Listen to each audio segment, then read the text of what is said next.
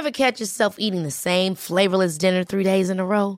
Dreaming of something better? Well, HelloFresh is your guilt-free dream come true, baby. It's me, Keke Palmer. Let's wake up those taste buds with hot, juicy pecan-crusted chicken or garlic butter shrimp scampi. Hello Fresh. Stop dreaming of all the delicious possibilities and dig in at HelloFresh.com. Let's get this dinner party started. This is Paige, the co-host of Giggly Squad, and I want to tell you about a company that I've been loving, Olive & June. Olive & June gives you everything that you need for a salon-quality manicure in one box. And if you break it down, it really comes out to $2 a manicure, which is absolutely insane. It's also so easy to get salon-worthy nails at home with Olive & June. The difference between how your nails used to look when you did them yourself and now with the Mani system is a complete game changer. The best thing about Olive & June, too, is it's a quick dry. Dries in about 1 minute, lasts for 5 days, and full coverage in up to 1 to 2 coats. Visit oliveandjune.com/perfectmani20 for 20% off your first system. That's oliveandjune.com/perfectmani20 for 20% off your first system. I'm Sandra, and I'm just the professional your small business was looking for. But you didn't hire me because you didn't use LinkedIn Jobs. LinkedIn has professionals you can't find anywhere else, including those who aren't actively looking for a new job, but might be open to the perfect role, like me. In a given month, over 70% of LinkedIn users don't visit other leading job sites. So if you're not looking on LinkedIn, you'll miss out on great candidates, like Sandra. Start hiring professionals like a professional. Post your free job on linkedin.com/people today. All right, hello everyone. Today I'm going to be reading you my book, Everything You Should Know About Healthy Blood Sugar, which came out in 2022. I've had to split this recording into 3 parts to post it on Podcast Land, and you can get this book on Amazon, and you can see this and all of my other books on my website, notusbooks.org. And in the audiobook section, you can also see the free audio and video versions of all of my books. Including this one, it is on YouTube where I read the book to you and you can see the words on the screen. So you can find everything that I do, all the social media channels, hundreds of book reviews, most of them are about health, and an archive of this podcast, including episodes that are not posted to podcast here, secret episodes. You can see all of that on notusbooks.org. Links are in the description, of course, and I hope you enjoy the book. Thank you. Everything you should know about healthy blood sugar. Simple strategies to conquer almost any health problem. Chapter 1. Introduction. I was born twisted up in my mother's womb, with dislocated hips, and I lived with chronic pain every day for 25 years. I was so fragile that I could turn my head too quickly and then have to wear a neck brace to school for the next week or two. I couldn't play basketball or fight or do most of the things that a young boy might want to do. I had insomnia, chronic involuntary muscle twitches and cramps, chronic stomach pain, acne, headaches, and I also had chronic low blood sugar. I had all of these problems until I learned the things that are in this book, and all of these problems were alleviated miraculously fast when I applied this information. On my 26th birthday, I started on the final missing piece of my puzzle, in the form of a handful of sample packets of a bone and joint supplement. In less than a week I could sleep perfectly, I had no more muscle pains, cramps, or twitches, and I could comfortably roll my neck all the way around for the first time in my life. Low blood sugar seems to be minor compared to those other things, but I now know that it was all connected. Though my major concerns disappeared quickly, it took several years to really figure out the eating and drinking required to provide and sustain healthy blood sugar. It turns out that it is less complicated to rebuild a knee nutritionally than it is to have healthy blood sugar all the time. This is because a blood sugar problem is not an on-off switch. Having healthy blood sugar is part of being healthy in general, and the recipe for a healthy body involves tuning several dials, including macronutrients, foods, and micronutrients like vitamins and minerals. You could think of our bodies like a car, in a crude metaphor. You could think of food, macronutrients, like gasoline. It is true that our bodies take most of our food and turn it into glucose, which is food for the cells. In the cell, glucose is basically burned, like gasoline, to provide heat energy. Higher up, our daily energy comes largely from this micrometabolism, the burning of glucose. But a vehicle requires more than gasoline. It also requires oil to reduce friction in the engine, power steering fluid to maneuver smoothly with ease, brake fluid for the brake lines to function, and so on. The human body has a much longer list of functions, and a much longer list of nutritional requirements than even the most complicated human technology today. In this book, I have attempted to outline how your body car works, in simple terms, and the basic answers to how to actually get all the stuff your body needs in your daily life. Everything on my list of health problems, except blood sugar, was obviously a problem. Pain and inflammation are clear. But blood sugar is not so easy to notice, even when it is happening to you. Symptoms of blood sugar problems can appear as everything from headaches to gangrene. Mood and behavior problems, many sleep problems, and simple things like getting tired after a meal are all symptoms of a blood sugar problem. And all tend to have many other things blamed as the cause. Your behavior problem can be blamed on your relationship with your parents, and your nightmares can be blamed on stress. Even though the relationship between blood sugar problems and practically every other problem you can name is well established in proper scientific publications, this information is barely applied when it comes to standard practice. You or your child may be given pharmaceutical, psychoactive drugs for a behavioral or attention problem, and the mainstream response to your gangrene is antibiotics and painkillers until the limb is amputated.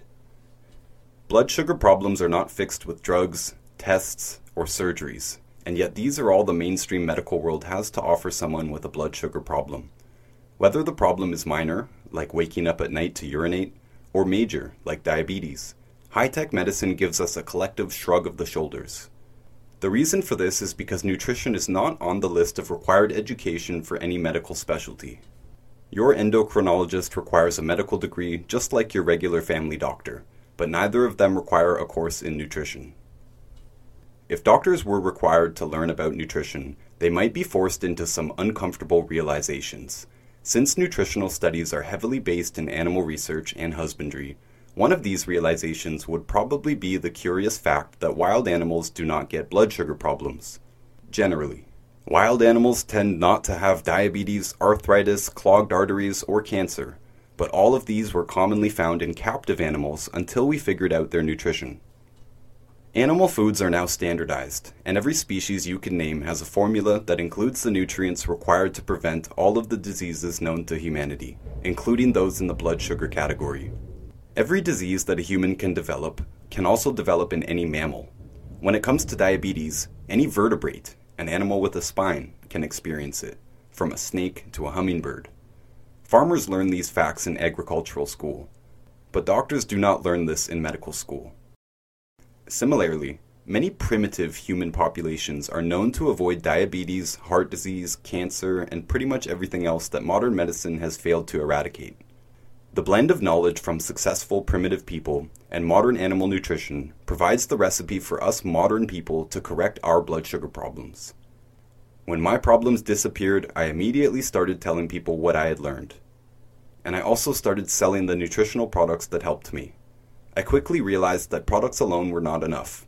People needed to understand the information before they would willingly apply it.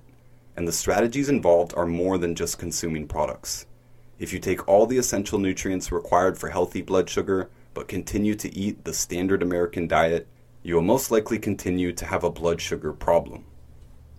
Our cultural habit of reacting to problems instead of preventing them is one reason why medicine is not helpful in rectifying a blood sugar problem. Medicine is about responding to health problems. Whether the medicine is a natural herbal concoction or a pharmaceutical drug, the intent and the method is the same. Responds to a health problem after it has occurred. This method is appropriate when it comes to infections and other pathogenic sicknesses, but it makes no sense for health issues that are caused by nutritional problems. Medicines can kill bugs. They can ease our pain, they can thin our blood and improve our circulation, and all kinds of great things. But no medicine can correct a nutritional problem. Blood sugar problems are not caused by pathogens. Livestock and primitive people do not prevent diabetes by having the best medicines. They have what they need in their lifestyles.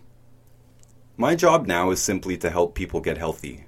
One of the keys to being healthy is having healthy blood sugar. Every day I am asked what this means, and the answer can be fairly complicated, but the strategies are not. Once you understand why, the list of things to do and to avoid are in the recipe, or the protocol, to attain healthy blood sugar, actually applying it is not that difficult. I am now in my 7th year in this business, and I think I have finally figured out how to communicate these strategies effectively. I don't have any university degrees, and I don't think anyone needs to know any 3-syllable Latin words to understand the basic concepts and strategies required to be healthy. I like to say that any idiot can heal themselves. Often we give our recommendations in point form. Footnote 1. Our, or we, usually refers to the people, myself included, who believe in Dr. Joel Wallach's explanation for diseases. Sometimes I am referring to the specific team I am in business with promoting these strategies. Return to text. Often we give our recommendations in point form, which doesn't help you understand why we recommend do these things and don't do these other things. When the reason for the advice isn't adequately understood, I really don't expect the average person to actually follow it. All of us that came to this table with a blood sugar problem had some habit or missing piece that I hope to make clear here. This book is my attempt to fully explain the steps and theory behind achieving healthy blood sugar. These days, many of the people we deal with are already health conscious. They already try to eat well, and most of them already take some supplements and herbs. Many of these health conscious people still have a blood sugar problem, but only need to add a few things and subtract a few things from their diet and supplements because they are already doing many things correctly. Many people these days are already aware that they need to take care of themselves, and these people tend to already live by a few of our rules. They don't want to take drugs. They don't want to get sick or develop cancer. Smoking rates have been declining for decades, as has the consumption of saturated fat and cholesterol, which supports the idea that people are more health conscious today than ever. Anyone who already believes that the answer to health must be somewhere other than mainstream medicine already understands the basis for our alternative approach. Rather than treating a problem, we believe that the body can have healthy blood sugar, weight, skin, lungs, and so on, simply by providing the body with the nutrition it needs, and consciously avoiding the things that screw up the body. It sounds too simple, but it is the true solution to blood sugar problems. Before 2020, we did a lot of events, everything from small vendor markets and parking lots, flea markets and churches, to major health conventions in big cities. The people who come to these events in dire need of answers for serious health problems tend to be doing almost everything wrong. They might be required to change almost everything about the way they eat, both the ingredients and the way they are cooked, and add a serious and relatively expensive supplement regimen if they really want to become healthy as fast as possible. Though the average person is in rough shape and habitually eats all the wrong foods, the truth is that the average person will only need to take a fraction of the advice in this book for them to get their blood sugar under control. Most people take only some of our advice or products and achieve a result. In blue-collar towns and cities, where we do most of our footwork, our average customer continues their bad habits, while simply adding the missing nutrients. They continue smoking, drinking, eating junk foods, and so on. But many or most of them still reduce or eliminate their symptoms. If we are lucky, they quit 1 or 2 bad foods.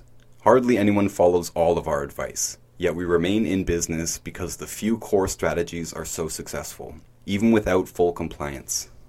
I live in a small town, far removed from any city, and yet there is a reasonably sized health food section at my local grocery store. It has gluten-free cookies and noodles and crackers and cereals.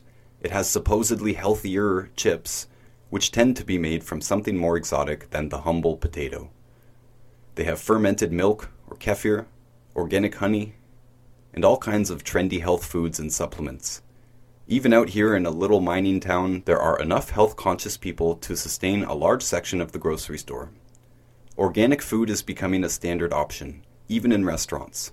All of this suggests that the will to invest in our health is already there, and yet diabetes and other blood sugar problems continue to rise. Since I am in the health business, I know that many people who are dealing with blood sugar problems in themselves or their children do already eat well. Not only that, they tend to exercise. They tend to meditate. They tend to raise their kids well and earn good livings and seem to do everything right, and yet they can't seem to get their blood sugar under control. Many of these health-conscious people will already be familiar with some of the ingredients in this recipe for healthy blood sugar, but they are missing one or more of the keys. A lot of this is mainstream knowledge at this point, and I hope to tie it all together and add the pieces that are not so well known. Since blood sugar problems are associated with so many other health problems, using the strategies in this book will probably alleviate those too. Though I cannot conclusively prove it, I believe all serious health problems such as cancer and autoimmune diseases will have a blood sugar problem involved. I will attempt to make the case in this book that the same food problems and nutrient deficiencies that cause blood sugar issues also cause practically every other health problem plaguing the modern world. If everything from seasonal allergies to osteoporosis to the wide range of blood sugar problems is caused by long-term eating habits and missing nutrients, then roughly the same food and supplement protocol can be used to support all of those body systems, which should alleviate the various problems. Since we operate mostly online these days, we do not actually see our clients in real life. We do not need to see any blood tests or perform any physical tests of any kind, and I don't care much about what their current blood sugar levels are. That might sound wild to someone who has been involved in the medical system. You don't need to know my blood sugar levels to help me with my blood sugar? Really? The body can regulate itself. Any help we offer is not actually us doing the work. We give food and nutrient advice, and we expect the body to do the rest. We don't need to know the numbers because we expect the body to bring the numbers under control, regardless of what they currently are.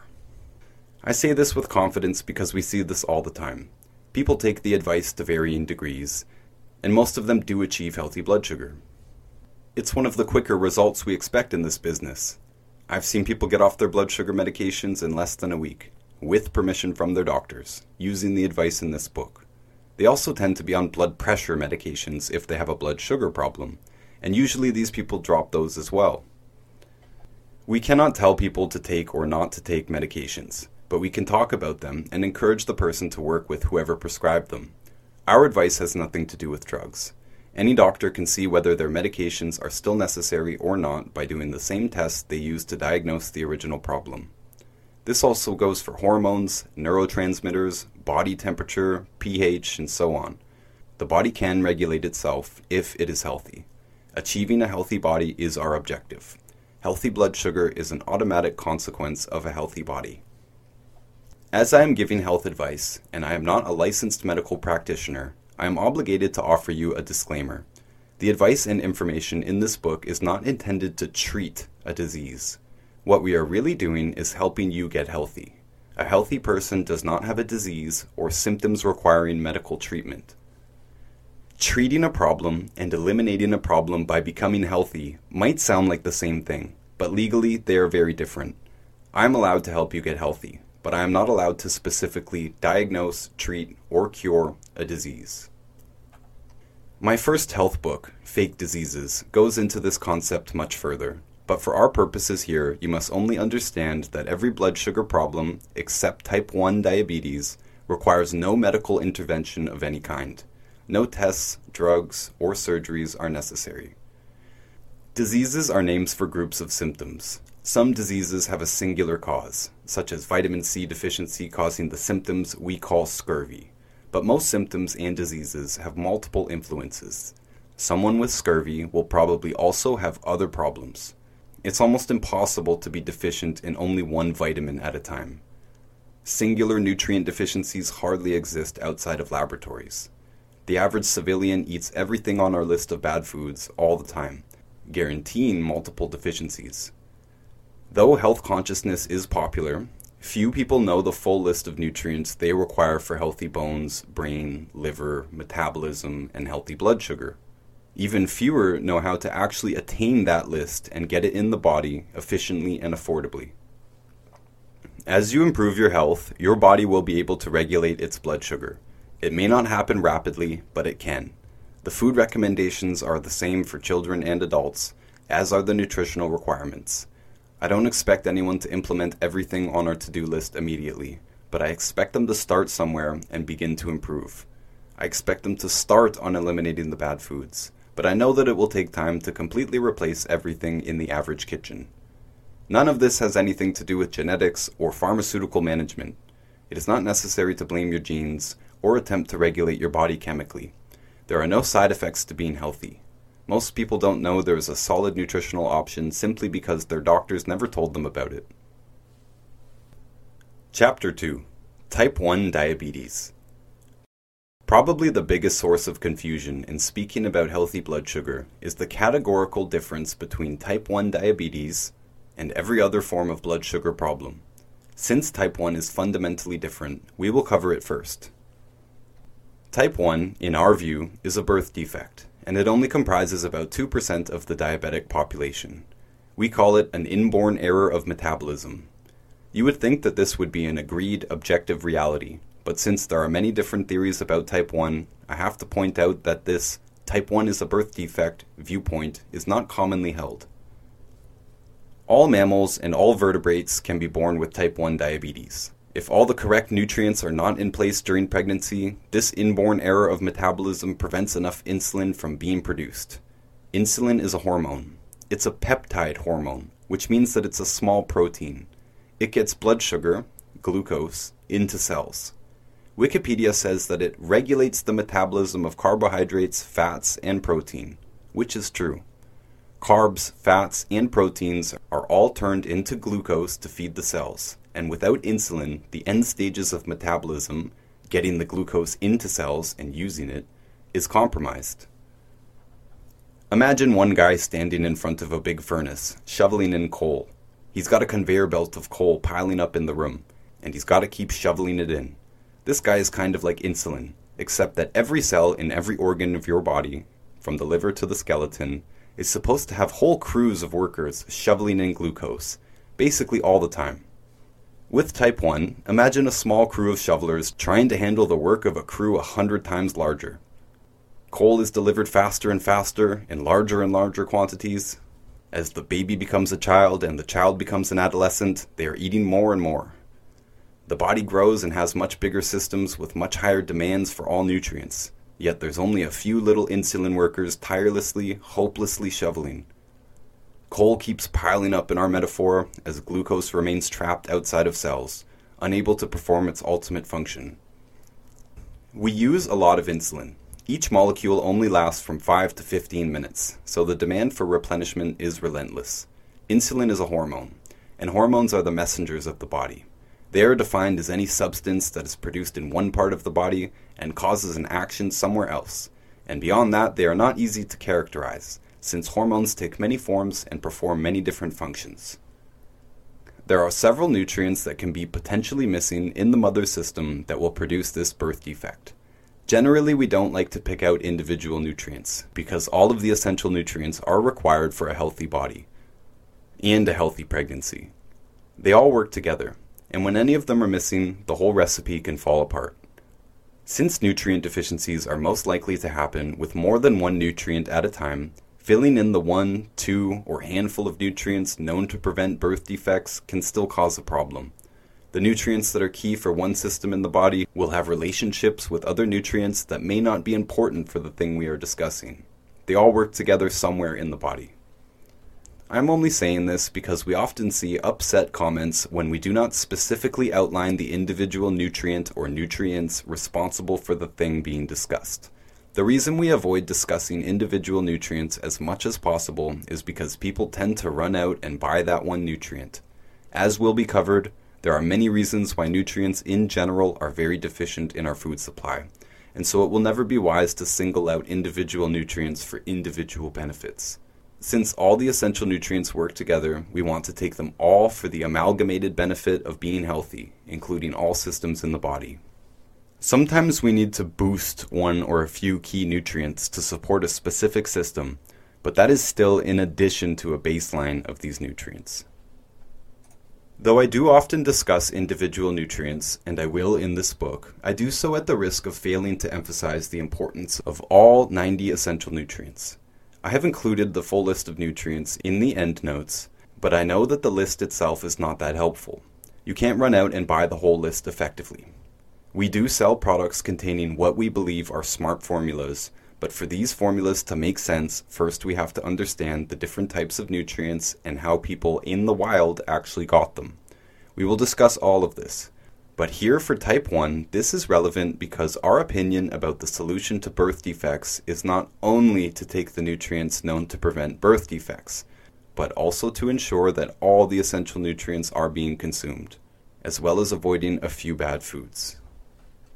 What has specifically gone wrong in the birth defect resulting in type 1 diabetes is a disruption in the beta cells, which are the cells that make insulin in the pancreas. The pancreas is a gland, which is any organ that produces and releases substances into the body. The pancreas contains clusters of cells known as islets of Langerhans. This was discovered in 1868 by a medical student in Berlin, Paul Langerhans, who had no idea what these islets were for. Among these clusters of cells are the beta cells. About 20 years after this discovery came the understanding that their function was to produce a chemical that was initially called iletin. We now call that chemical insulin. In addition to making insulin, the pancreas makes pancreatic juices, which contain many enzymes that are required to digest food components. An enzyme is a biological catalyst, something that starts a chemical reaction, like the spark plugs in a car providing ignition for a whole chain reaction of processes to kick off. Enzymes are required to digest the food proteins, fats, sugars, and starches that we consume. For example, the enzyme lactase is required to break down and digest the sugar lactose.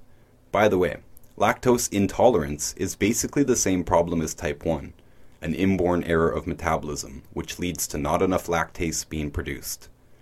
With insufficient lactase, lactose fails to be broken down properly, and the familiar bloating, cramping, and diarrhea is the result, as those symptoms are caused by foods not being digested properly. Other enzymes include lipases that digest fats or lipids, and proteases that digest protein, as well as enzymes that digest sugars and starches. There are enzymes produced in several parts of our body that are required to break down and absorb every type of food component. Without enough insulin, the body must have some outside source, which in our modern case is provided by synthetic insulin. Endnote 2. Synthetic is often a misleading term when talking about nutrients or enzymes. Synthetic basically just means that it was produced in a laboratory or commercial setting. It has nothing to do with whether it is natural or not. In the case of synthetic insulin, it used to come primarily from pigs and cows. Their pancreases make insulin and enzymes just like ours, and we simply harvested them. Now most synthetic insulin comes from bacteria or yeast, and some fairly complicated genetic recombining. Though I cannot claim to fully understand the process, my interpretation is that insulin-producing genes are entered into the bacterium E. coli or yeast, which then produce insulin that is easily harvested. Return to text. The type 1 diabetic will require this synthetic insulin for the duration of their life. Our aim is to help people improve their overall health, even if this specific problem cannot be fixed. In most cases, with the basic food and supplementation protocol, the person with type 1 will be able to significantly reduce their need for insulin. Chances are they are producing a small bit of insulin themselves. This is especially true for those who were diagnosed during puberty. They were producing enough to evade diagnosis until they started to grow and have new hormonal demands. Suddenly there was not enough insulin there for the bigger child to get glucose into the cells. They didn't have enough shovelers anymore. Invariably, the type 1 diabetic will have other symptoms of poor health. They might be overweight, they might have acne or asthma, or get migraines or muscle cramps. Basically any common complaint, or even another separate disease, can exist alongside type 1. This is true for any disease. Someone with arthritis can also have diabetes, for example, and both will likely have a blood pressure problem, tooth decay, and be at risk for everything from cataracts to cysts. The problem isn't thinking that type 1 is causing these other problems. It is not. Type 1 diabetes is strictly a lack of insulin, and that problem is taken care of with the use of synthetic insulin.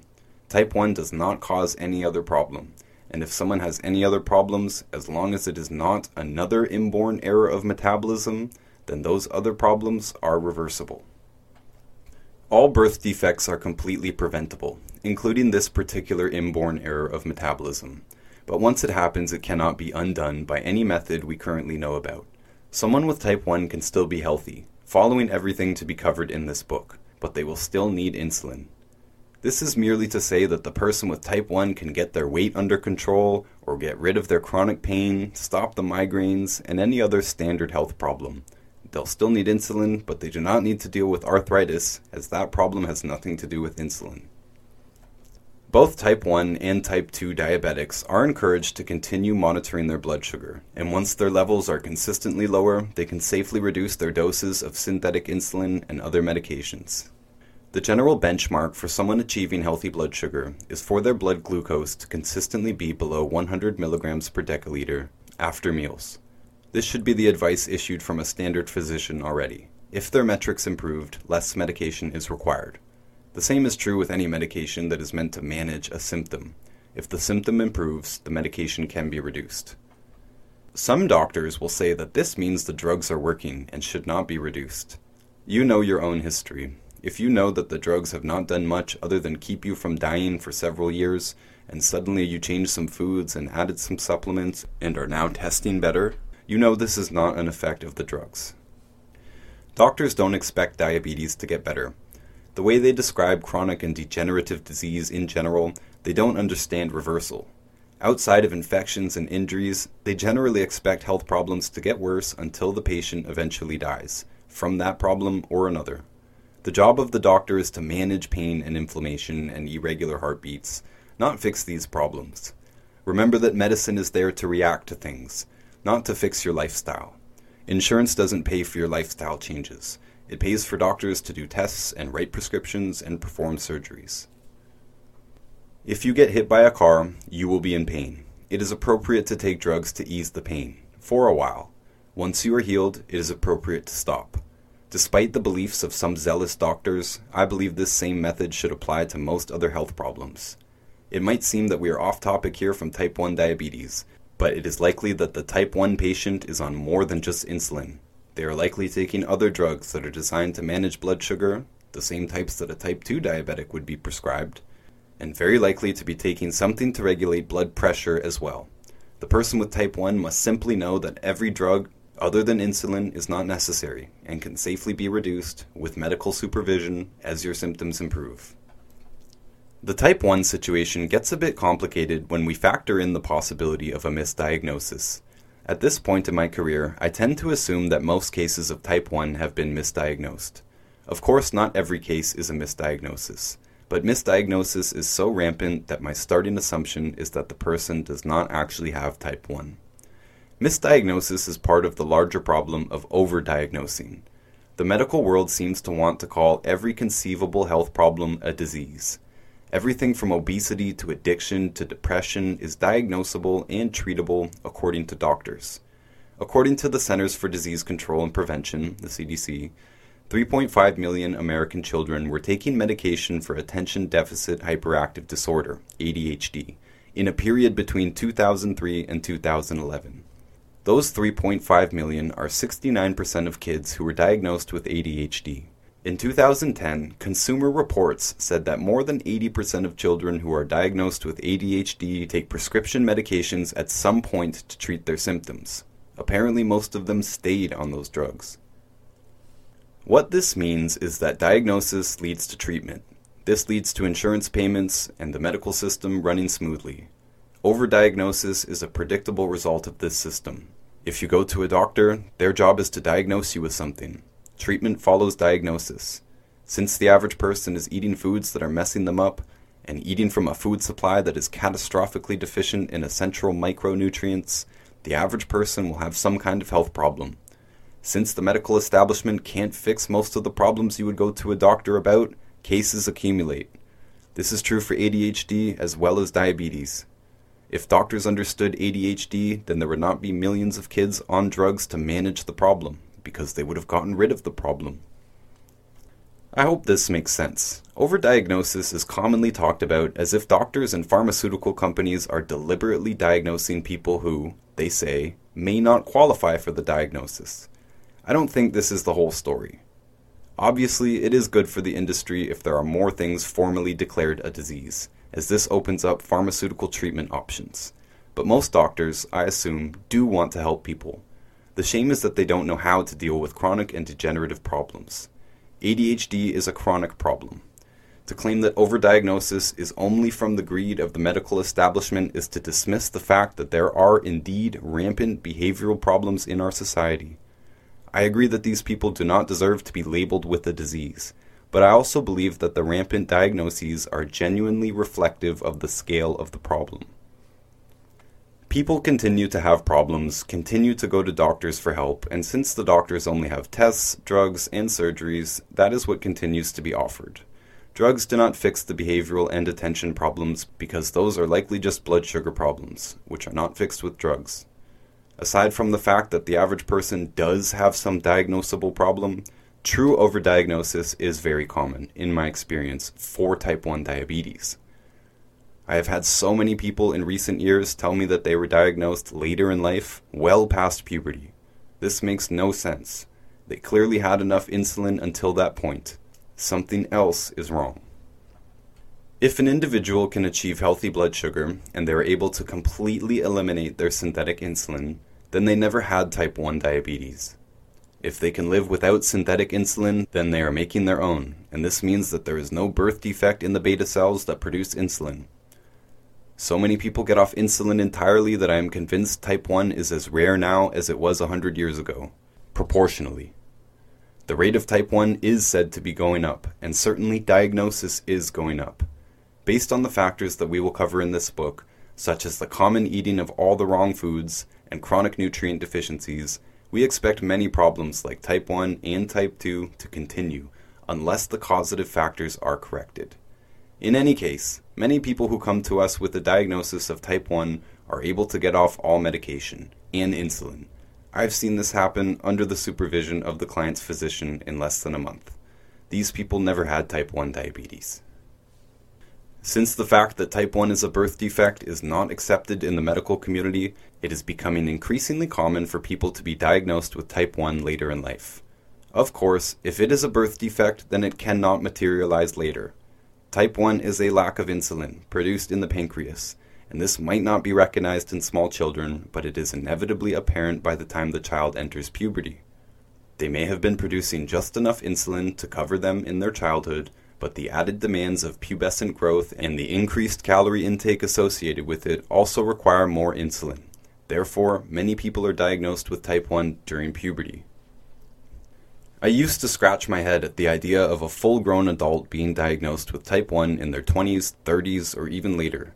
Other than incompetence, I couldn't understand why a doctor would come up with this diagnosis. Wouldn't they just be labeled a type 2 diabetic, which historically was called adult-onset diabetes? I now understand the method to their madness. People who have been given a late diagnosis are people who fail to respond to conventional medications that manage type 2 diabetes. The drugs are supposed to work for a type 2 diabetic. So, by the logic of mainstream medicine, the person cannot be a type 2 diabetic. It was supposed to be one disease, but since the medications don't work, they call it another. This seems to get doctors off the hook, but really, it just leaves the patient clueless about what is actually going on in the body. There is a reason that people might not be responding to medications. They aren't absorbing them. The same reason they aren't absorbing the meds would be the same reason they are not absorbing several nutrients. Digestive problems, caused by eating certain foods. As a person improves their digestion, they should be absorbing more of everything. Nutrients, caffeine, alcohol, as well as their pharmaceutical medications. We will cover this thoroughly in the chapters to follow, but the main thing to note here is that if you have been diagnosed with type 1 beyond puberty, then it is not type 1. There is also a chance of misdiagnosis even if you were labeled type 1 from birth. As a baby, you could have just been deficient in the minerals that cause type 2 diabetes. Misdiagnosis happens in lactose intolerance as well. When people tell me they are lactose intolerant, I usually assume it is not actually a birth defect. Misdiagnosis can be proven if the person can ever achieve healthy digestion without supplemental lactase. If they don't need lactase, then they are producing their own, and thus they are not lactose intolerant. This happens all the time. People tell us that they are type 1 or lactose intolerant, commonly both, and yet they are able to achieve a healthy body and healthy digestion without synthetic insulin or supplemental enzymes. My first question for anyone when they ask about lactose intolerance is if they used to be able to eat dairy. Usually the answer is yes, And in that case, we know that they used to be able to produce lactase, so they are not lactose intolerant. As we get older, we produce less lactase, but it's also common for young people to have problems digesting dairy.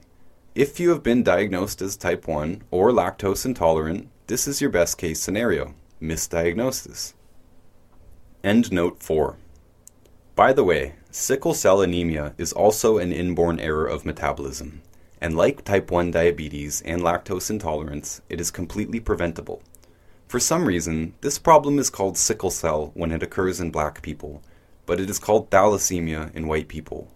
Who knows what they will diagnose you with if you are an Asian person or some other race.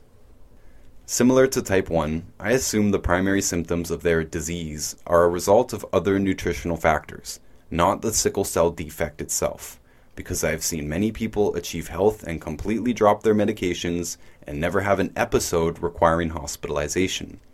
If they have this inborn error of metabolism, I remain confident that we can improve their quality of life on any metric we choose to examine and eliminate hospitalizations.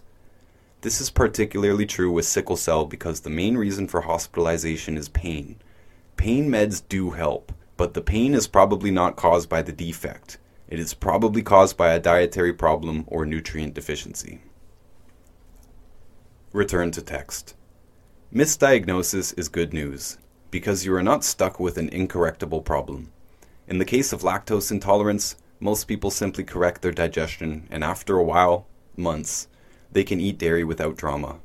In the case of a person diagnosed with type 1 later in life, their best case scenario is also in correcting the digestion, enabling them to absorb nutrients and everything else.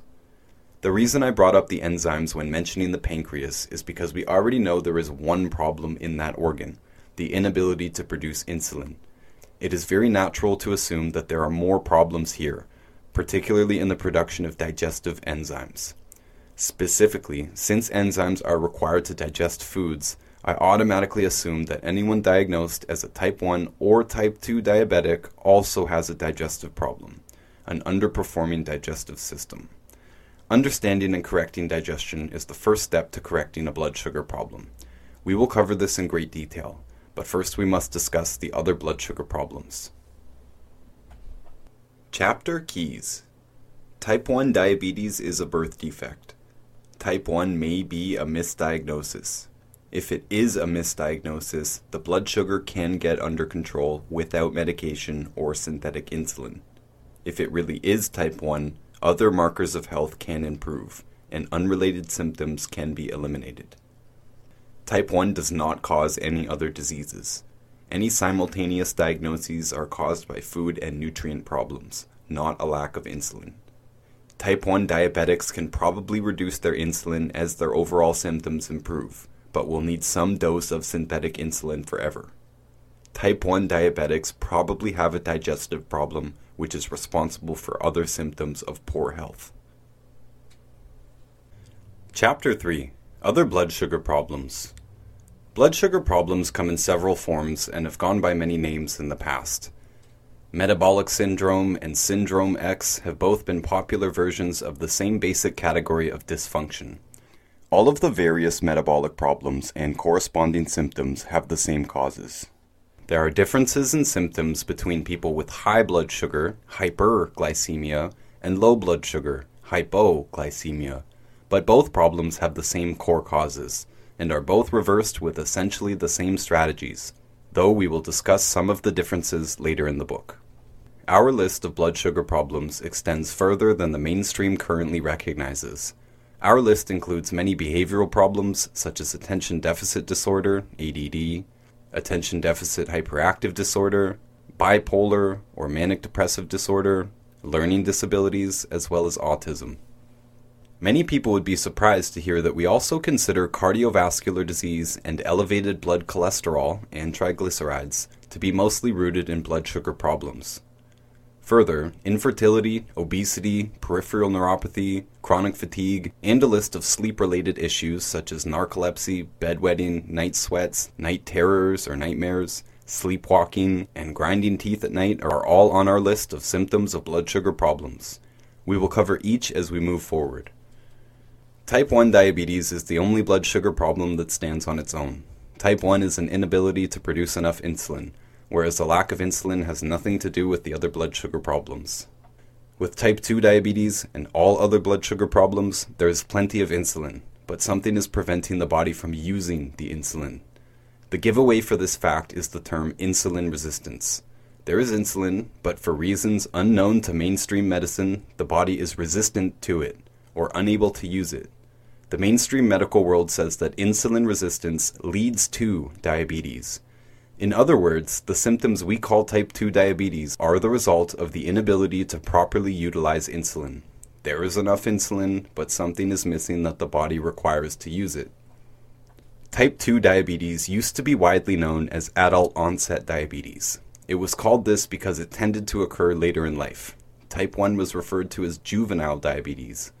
Adult onset diabetes was changed to type 2 as more and more younger people were diagnosed with it. It is now common even for babies to be diagnosed with type 2 diabetes.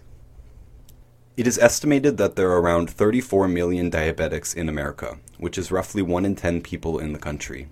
Canada has a similar proportion, with roughly 1 in every 14 citizens diagnosed as diabetic. Other Western countries are not far behind, with Australia near 1 in 20 and the United Kingdom around 1 in 16. Worldwide, it is estimated that there are over 400 million diabetics, and that diabetics will comprise half of the world population by 2040. We believe that this astonishing prediction can be completely prevented. According to the CDC, there are another 88 million American adults with pre-diabetes.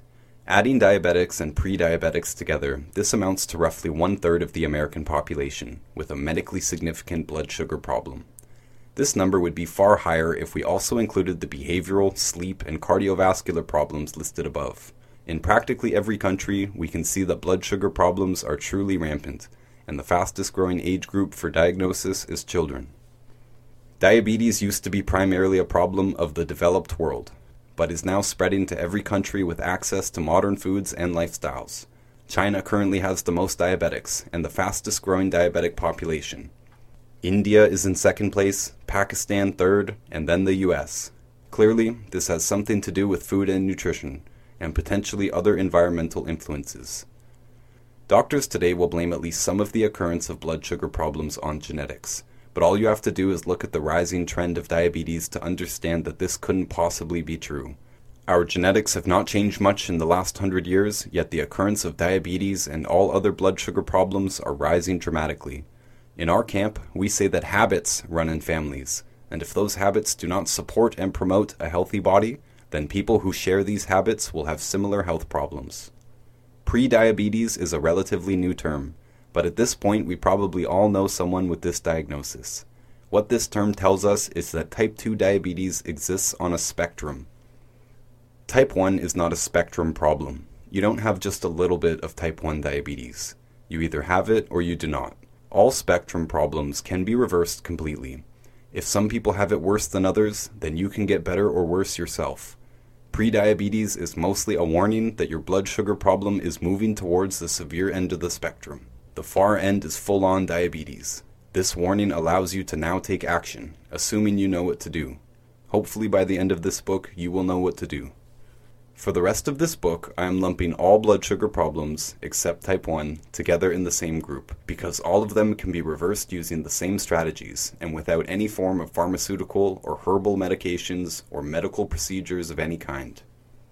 As for mood disorders and learning disabilities, in less severe cases, mood simply rises and falls with blood sugar fluctuations.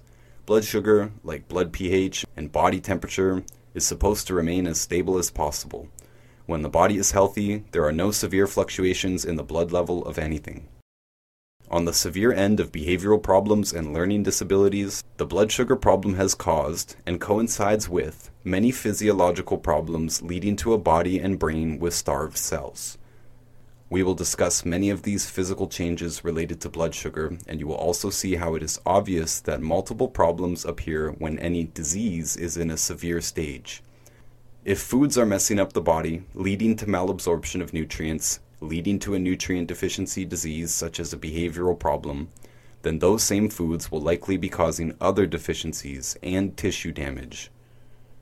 When we think of diseases, we tend to think of the worst cases first. When autism comes to mind, we tend to think of the child who cannot speak and spends their days listlessly staring off into space, but that is hardly the typical patient. The typical kid diagnosed with ADD or autism is simply lacking in focus. They run around and drive their parents nuts, or they get in trouble at school. They are functional, but out of control. Similarly, we probably all know a diabetic who still eats the standard American diet. They're not in great shape, but they're alive. Their foot is not gangrenous. They aren't massively overweight. They look just like many other civilians on the street. This is because all blood sugar problems, except type 1, are spectrum problems. Some people are worse than others. In our terms, this means that some people are more deficient in some nutrients than other people. Some people are deficient in a wider variety of nutrients by avoiding certain foods or food groups, or by eating foods that mess up their digestion, causing malabsorption. In our explanation of spectrum problems, we would also say that some people are more intolerant to common foods than others. Some people will have more severe symptoms, and probably a wider variety of symptoms.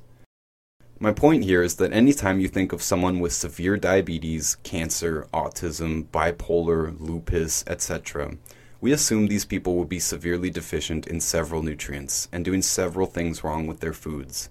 Too much of some bad foods, not enough of some good foods. And we also assume that these people will have multiple other problems. Just like nutrient deficiencies don't really exist independently, neither do health problems. The severely autistic child will likely also have tooth cavities, obvious metabolic or digestive problems, food intolerances or picky eating, probably a skin or lung problem, probably a chronic infection problem like ear, sinus, or urinary tract, and the list could go on. This is where the overdiagnosis problem really comes into play. In real life, we rarely see people with one problem. Mainstream medicine breaks everything down into parts. The formal philosophy used by standard or allopathic medicine is called reductionism. This is how we have had health problems reduced to genetic probabilities and cellular descriptions rather than a broad understanding of the development of disease. Every other school of medicine, the alternative fields of which I am part, believe in and practice holism. Holism, as the name implies, is a health philosophy that considers the whole body and its environment. Following the reductionist philosophies, we have many people who are given several diagnoses for different problems in their body. They might have psoriasis as well as depression and prediabetes. In the worst case, they may be treated for all of these simultaneously, so someone can be on 5 drugs for 5 different problems. We believe the mistake is in believing that these are separate problems. We believe that these are different symptoms of the same underlying problems. This means that there is no sense in treating them as separate. An infection with malaria is separate from any existing health problem like arthritis or headaches. It is separate because it is treated separately. The things that cause arthritis and headaches do not cause malaria. Non-infectious diseases are not separate if they are caused by the same food and nutrient problems. Overdiagnosis leads to overtreatment, particularly in these people with numerous health problems. If licensed medical practitioners followed holistic principles, they would clearly see that some problems in the food and nutrition, or some other thing like a pathogen or poison, is obviously causing multiple problems. It is not that the lupus and the acne need to be treated separately. The cause of the unhealthy body needs to be identified and corrected. This is relevant for anyone with any blood sugar problem. Bedwetting doesn't exist on its own. It's a symptom of a blood sugar problem, and a person who is wetting the bed is very likely to have other symptoms of a blood sugar problem, like a behavioral problem. This is why the subtitle of this book is Simple Strategies to Conquer Almost Any Health Problem. Because by doing the things that you would need to do to correct a blood sugar problem, changing foods and adding nutrients, you are by default doing the things that you would need to do to have healthy skin, lungs, brain, sleep, liver, hormones, energy, and so on. Chapter Keys. Type 2 diabetes and all other blood sugar problems, except type 1 diabetes, have nothing to do with a lack of insulin. Blood sugar problems are rising dramatically worldwide, proving that the problem is not genetic. Genetics haven't changed, but our diets and lifestyles have. All blood sugar problems other than type 1 diabetes are caused by food problems and nutrient deficiencies. Blood sugar problems can range from metabolic symptoms such as type 2 diabetes and obesity to behavioral problems such as ADD and autism, as well as physical problems such as cardiovascular problems and neuropathy. Chapter 4. Digestion. A lot of people come to us with a huge range of problems. No matter what the problem is, we give them all the same basic food advice. Most of our avoid list has to do with foods that damage the body, but the first group on our list, problematic grains, is there because these foods are the main cause of digestive problems. Getting rid of these grains is key to improving digestion, and in many cases I don't expect a result with any other part of the program unless these grains are removed. This is because digestive problems can cause absorption problems. If your health problem, such as type 2 diabetes, is ultimately explained as a nutrient deficiency, and you buy those missing nutrients, they won't be absorbed properly if the digestion is messed up. I have seen many people achieve healthy blood sugar by correcting their digestion alone, because suddenly they could absorb nutrients. As mentioned, as digestion improves, it is likely that more of everything will be absorbed.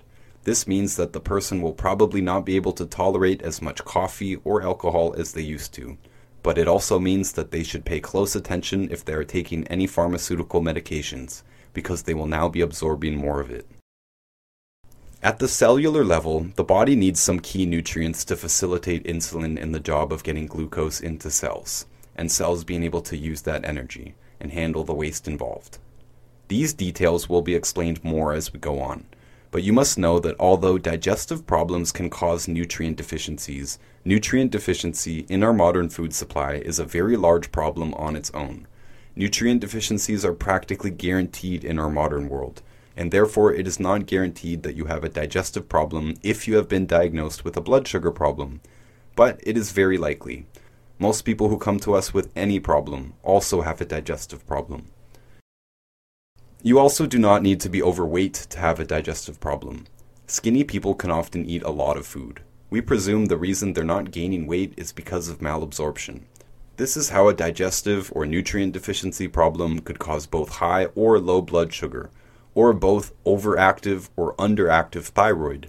The tree can fall in either direction, and so someone with a digestive problem can be either over or underweight. Even if you think your digestion is fine, the advice in this chapter will still improve it. If you are over or underweight, I would definitely recommend doing everything in this chapter. When we think of digestion, we tend to think of the stomach or the intestines, but digestion actually starts in the brain. When you think about eating, you start to secrete several enzymes through the saliva. Remember that an enzyme is a catalyst, and these salival enzymes are the first stage in priming your food for further digestion. One of the simplest things that anyone can do to begin to improve their digestion is to better utilize the brain and mouth. In the modern world, we tend to be pressed for time, and many people very simply do not put enough conscious attention to their eating. Something as simple as thinking about the food before you eat can improve digestion. We also tend to eat too quickly. If we rush into food, we haven't given our bodies sufficient time to secrete enough enzymes for optimal absorption.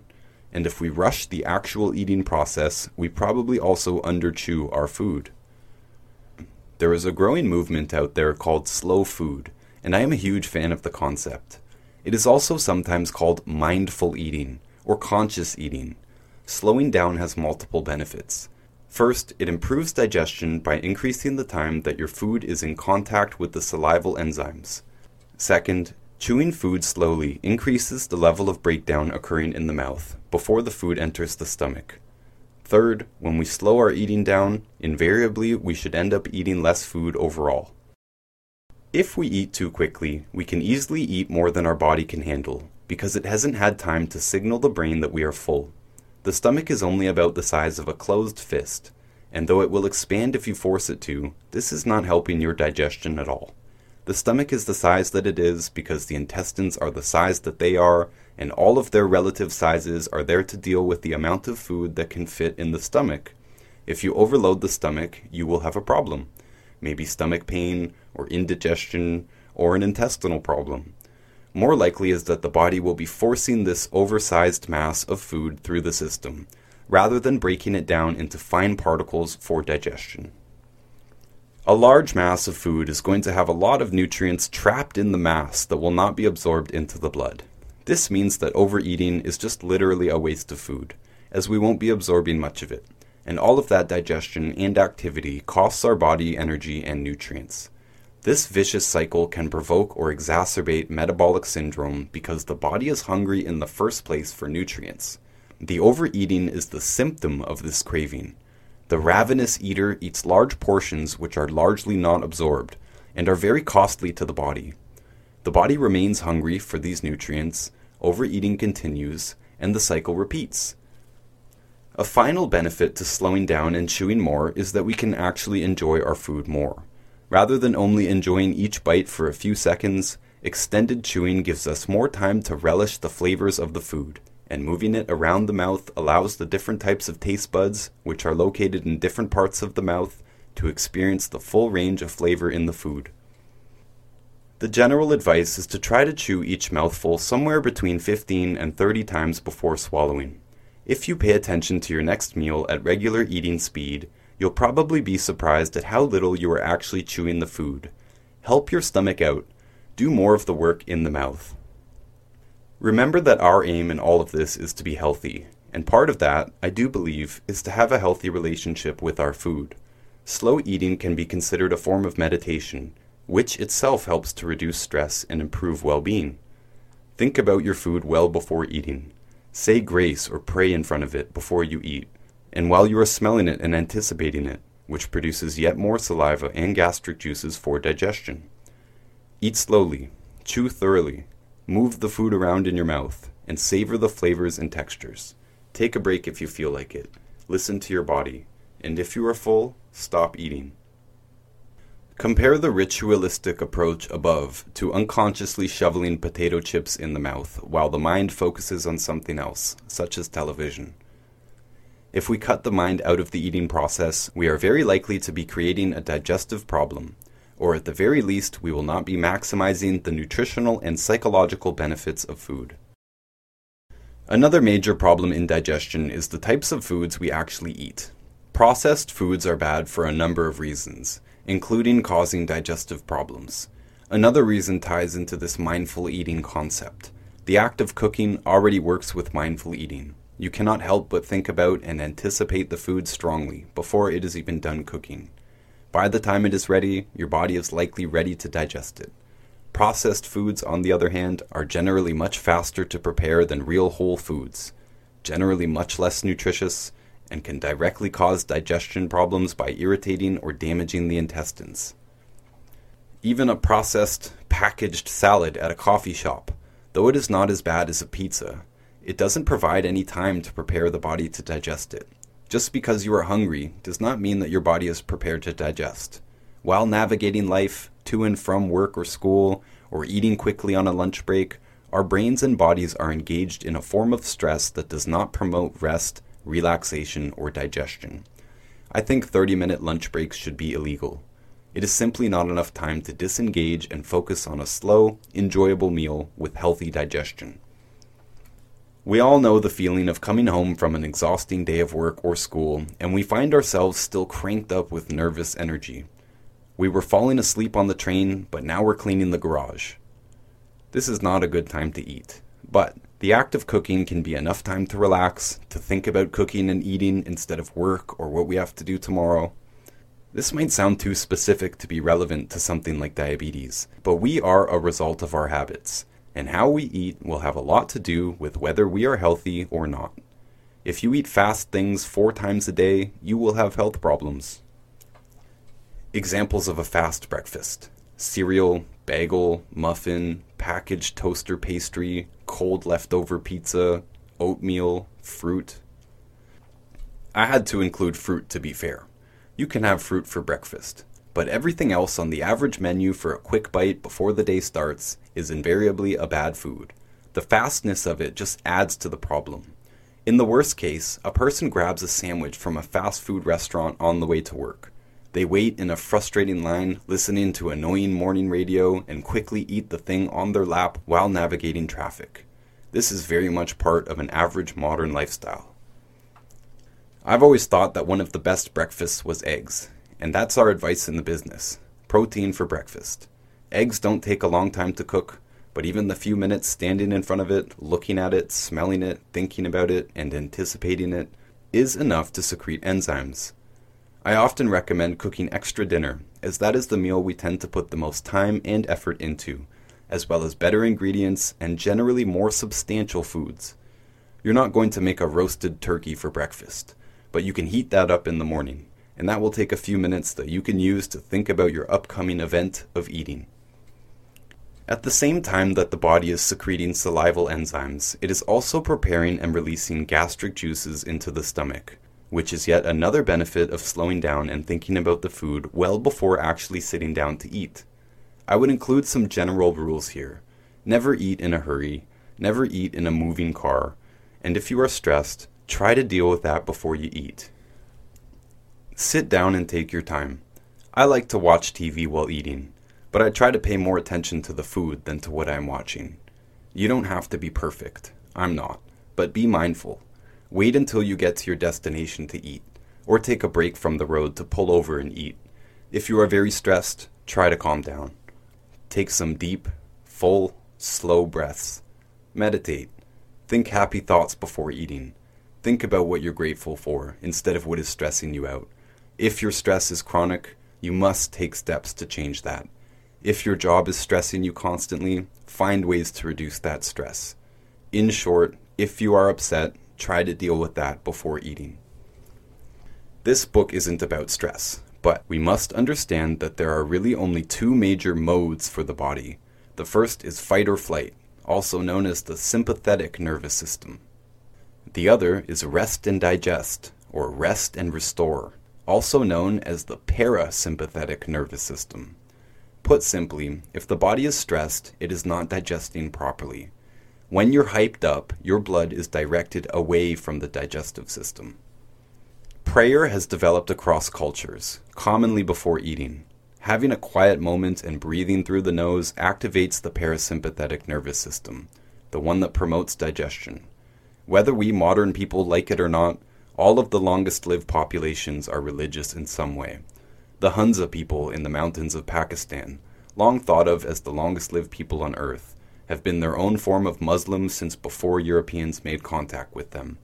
These long-lived places are commonly called blue zones.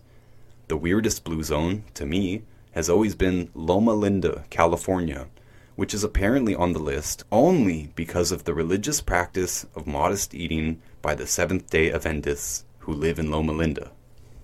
There isn't any difference in the food or nutrient availability in Loma Linda than in Los Angeles 60 miles away, but the difference in habits and health is evident. Both the sympathetic and parasympathetic modes are important. Without stress, we wouldn't get out of bed in the morning or defend ourselves from imminent threats. But our modern society tends to keep us in the sympathetic mode more or less all of the time. If our lives are busy or stressful, we must consciously induce the rest and digest mode, or we will simply not digest properly. As stated, one of the benefits to slow eating is that mindfulness itself is a form of relaxation. If you're not into saying grace before eating or cooking your own meals, then at minimum I recommend closing your eyes and taking several deep, slow breaths while thinking about the food you are about to enjoy. Fill the lungs slowly and completely expel it before the next breath. Just a few deep meditative breaths should help you relax instantaneously. After the mouth, the next stage of digestion is the stomach. Stomach acid is primarily hydrochloric acid, and it is supposed to be strong enough to digest meat down to the bone. The primary source of the chloride in this hydrochloric acid is salt, sodium chloride. One of the most destructive ideas that has ever been introduced into the health arena is that salt is bad for us. Salt is essential for all life. There is no microbe or creature on Earth that can survive without salt. Salt has been one of the most important resources for all of human history. Civilization has basically always revolved around salt. The word salary derives from salt. because Roman soldiers were said to have sometimes been paid in salt instead of money. This makes perfect sense for soldiers, as they could pillage all the food they want, but they couldn't digest it properly without salt. As recent as the War of 1812, American soldiers in the field were paid in salt brine. We have discovered salt production in Neolithic settlements all over the world. The phrase, "all roads lead to Rome," very likely referred to salt roads, built specifically to facilitate the importation of salt into the capital. Many human settlements are actually named after salt, especially towns with the suffix "wick" or "wich" in the British Isles, such as Northwich, Middlewich, Netherwich, and so on. This trend also continues into the European continent, with cities such as Munich, said to be founded due to its location along a salt road, and its rise in prominence and wealth being due to taxing the salt that passed through the territory. Salt was known to be traded for human slaves in Africa, such was its value. Countless wars have been waged over salt and salt-producing territories. Entire empires were founded on salt production or taxation, such as the Kingdom of Poland. Of course, we have all heard of Mahatma Gandhi's famous Salt March, undermining the salt tax, practically ending the British imperial rule in India. I mention all of this merely in an attempt to break the idea that salt is bad for us. There is no one single food that all humans require, except salt. You can get vitamins from a variety of foods. You don't need any single one of them specifically, but everyone needs salt. Every animal and human has a built-in salt meter, which is extremely sensitive and responds rapidly to the changing salt levels in the body. There isn't a farmer on earth that could remain profitable without providing their animals with all the salt they wanted. In the case of salt, the words want and need are synonymous. A cow wants exactly as much salt as it needs, and it will lick the salt block until exactly that point. Once it has reached its desired level, you could not force the animal to take another lick. It is the same with humans. Our salt meter quickly tells us when something has become too salty, and unfortunately, most people fall far short of that requirement on a daily basis. This is particularly bad in today's health-conscious people. A random civilian who eats potato chips, cheeseburgers, and soda will be getting plenty of salt. They will have other health problems, but probably not salt deficiency. I see salt deficiency most obviously in people who eat well. They eat real, organic food, handmade with love, but they fail to put enough salt on it. Without enough salt, every day, we will simply not have a properly functioning digestive system. Without proper digestion, we will simply not have an optimally healthy body. Chloride is only found naturally in foods in small quantities. We must get the rest from salt. One of the most effective, free strategies that we have in our nutritional toolkit is to teach people about the proper use of salt. Footnote 2. By the way, I am not the only practitioner who has used salt to great effectiveness. Hippocrates encouraged his fellow healers to utilize salt water to heal various ailments, usually via submersion in seawater. I have lived in a blue zone, the Nicoya Peninsula in Costa Rica, and salt is practically their only remedy for everything from the flu to a rash to a sting from a stingray. Return to text. The general rule is to salt to taste. That means add salt to your water and food until you can just barely taste the salt.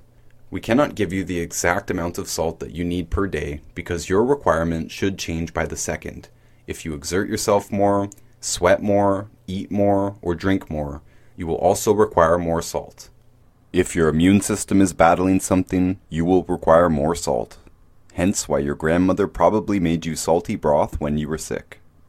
One morning you might only need a few taps of the salt shaker before you can taste it, and the next morning you might need 10 times that.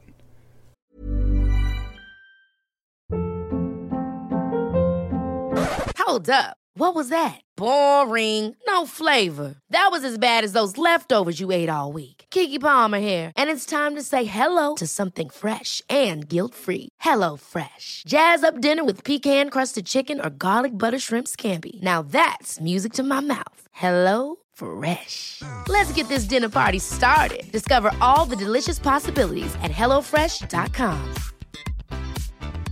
I'm Sandra, and I'm just the professional your small business was looking for. But you didn't hire me because you didn't use LinkedIn Jobs. LinkedIn has professionals you can't find anywhere else, including those who aren't actively looking for a new job, but might be open to the perfect role, like me.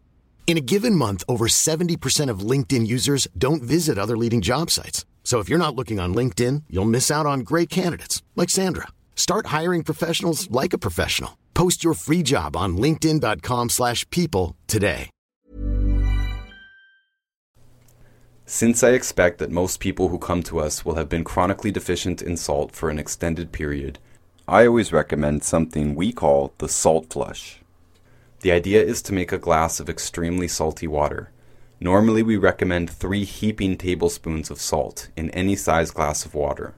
Neither the amount of water nor the amount of salt is that important, but the idea is to have a lot of salt with a little bit of water, so it is very salty.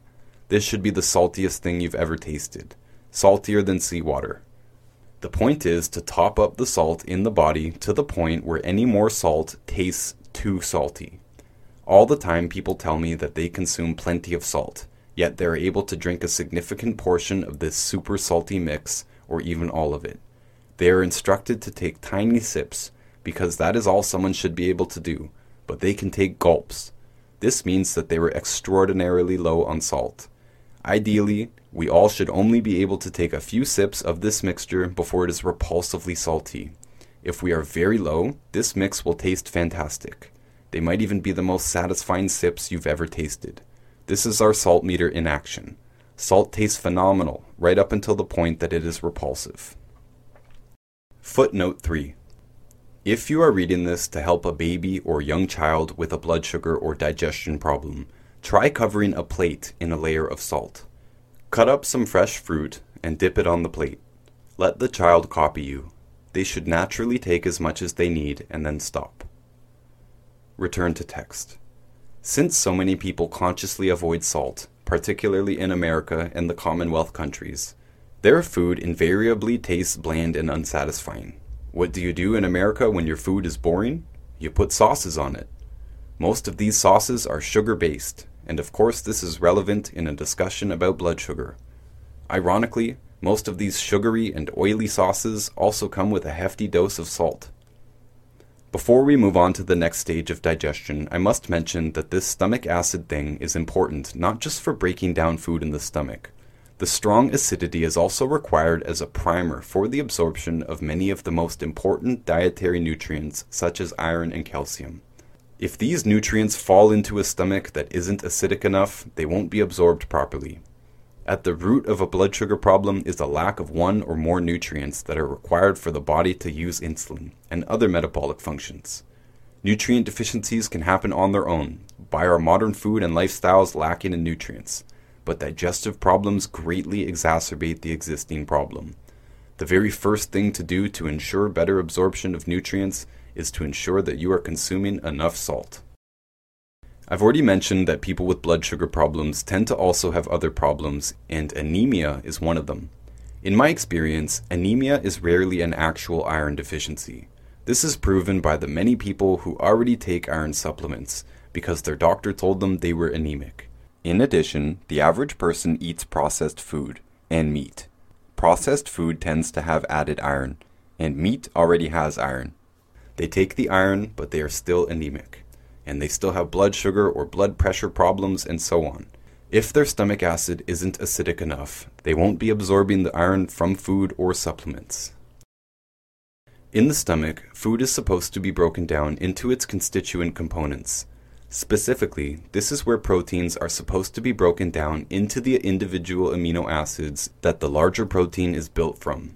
This broken down food is released from the stomach into the first part of the small intestine, called the duodenum. Footnote 4. This organ is commonly pronounced 2 ways, either duodenum or duodenum. Return to text.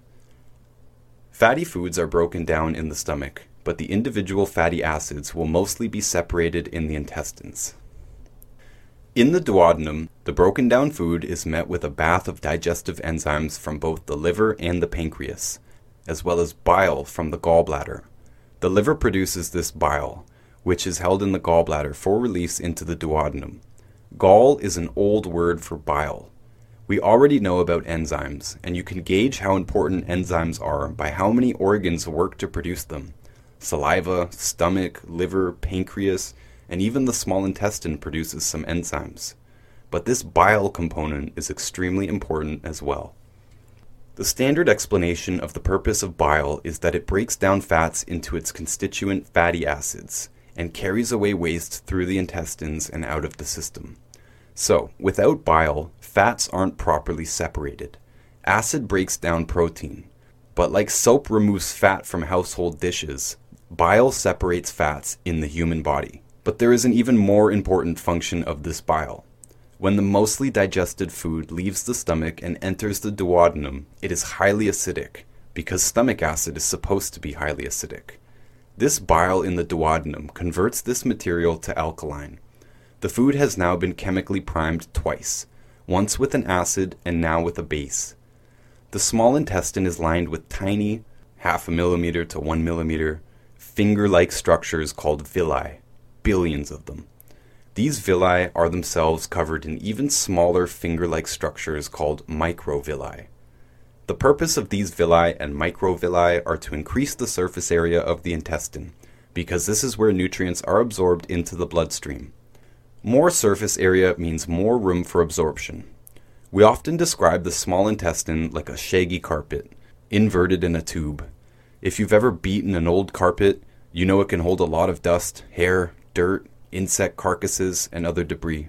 It holds so much because of all that surface area between and around the individual strands of fabric. Similarly, forest-like distribution of villi provide ample room for particles to make contact with a villi and be absorbed into the blood. In the villi, the blood capillaries are close to the surface, and the skin on these villi are very thin, so they can pass nutrients directly into the blood. Here there are also small lymphatic vessels, there to obtain fats from the villi. We will talk more about fats in later chapters, but we have already seen that fats are treated somewhat differently in the body, being broken down separately and absorbed into a separate system, as amino acids and vitamins and minerals will be put into the blood. The lymphatic system is known as the sewage system of the body, helping to maintain fluid levels of the body by removing excess stuff from the blood, including waste. Together, the blood and the lymph are responsible for transporting not just nutrients and waste, but also cells that respond to immune threats. A capillary is just a word for a very tiny blood vessel. Vessels start large at the heart, where they are called arteries. Then they get smaller as they move outward toward every organ in the body, and eventually to every single cell in the body. Blood vessels are called arteries when they're big, veins or vessels when they are medium-sized, and capillaries when they are tiny. It's all part of the same highway system, circulating the body and feeding each cell nutrients, as well as transporting waste out of the cells, into the lymph, and ultimately out of the system. There are a few things that can go wrong at this point in the digestion. If food is insufficiently broken down in the beginning stages of digestion, then we will have large undigested food particles in the intestines. If proteins are not correctly broken down into amino acids, and fats are not correctly broken down into fatty acids, then these large particles may enter the blood through the villi. This is a big problem. The body is not supposed to have entire unbroken proteins or fats in the bloodstream. The body may, correctly, identify these particles as a threat. If a pathogen were to find itself in the bloodstream, a healthy body would attack that pathogen, swarming it with white blood cells and platelets. White blood cells are the immune response to a threat. Platelets bind together to form clots in order to address damaged tissues. All of this action adds up to what we in the business call dirty blood, or sticky blood. This response will save your life if it is a pathogen. But when the body is mobilizing this immune response to food, it can be a major and chronic problem, producing many symptoms ranging from brain fog and sluggishness to outright immune failure. This dirty blood phenomenon can appear exactly like the symptoms that are commonly called an autoimmune disease. The body is constantly in a state of immune response, but it is responding to food in the blood, not a pathogen. The mistake is in thinking that the body is attacking itself. It is not attacking itself. it is attacking undigested food particles in the blood. This is why it is so important to break down the food sufficiently before it enters the intestines. Salivate, chew, consume enough salt, and this should not be a problem. There can still be a problem here if we simply eat too much food. This bile enzyme bath is quantitative. The food needs to be coated in this mixture. If there is too much food, your body can produce the amount of bile and enzymes that it is supposed to and still fall short. The human body isn't designed to digest huge portions of food all at once. An elephant or horse body is. They have bigger stomachs, bigger intestines, and more bacteria and other microorganisms to help break it all down.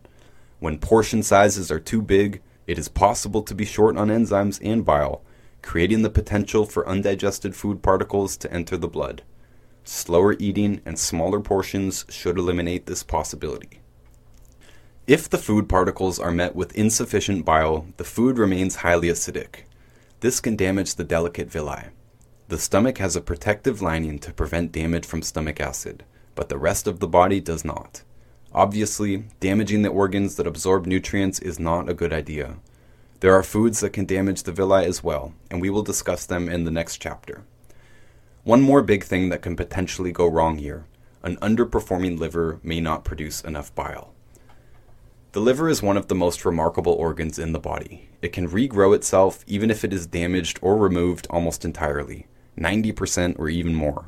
The liver performs numerous functions that are beyond the scope of this book to describe.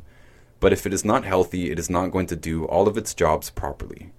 I am attempting to give you a list of strategies that you can do yourself, for free or cheaply, but I must mention that liver function is dependent on multiple nutrients that are catastrophically lacking in our modern food system.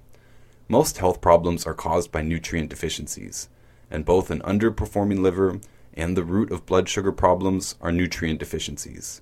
I will explain this further as we continue, but for now you must know that it is impossible to have a completely healthy body without some outside supplemental sources of essential nutrients, especially the minerals.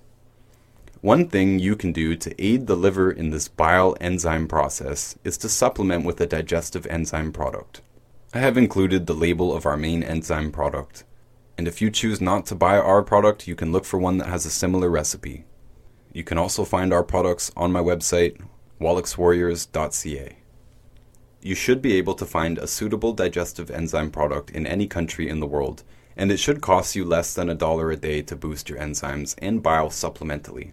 If you have had your gallbladder removed, you will need to use a digestive enzyme supplementally every day for the rest of your life, because there is no longer a route for the bile produced in your liver to make it into the duodenum.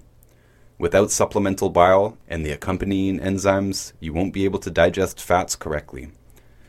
Anyone with a digestive problem and anyone over or underweight should use digestive enzymes short term, 1 to 3 months.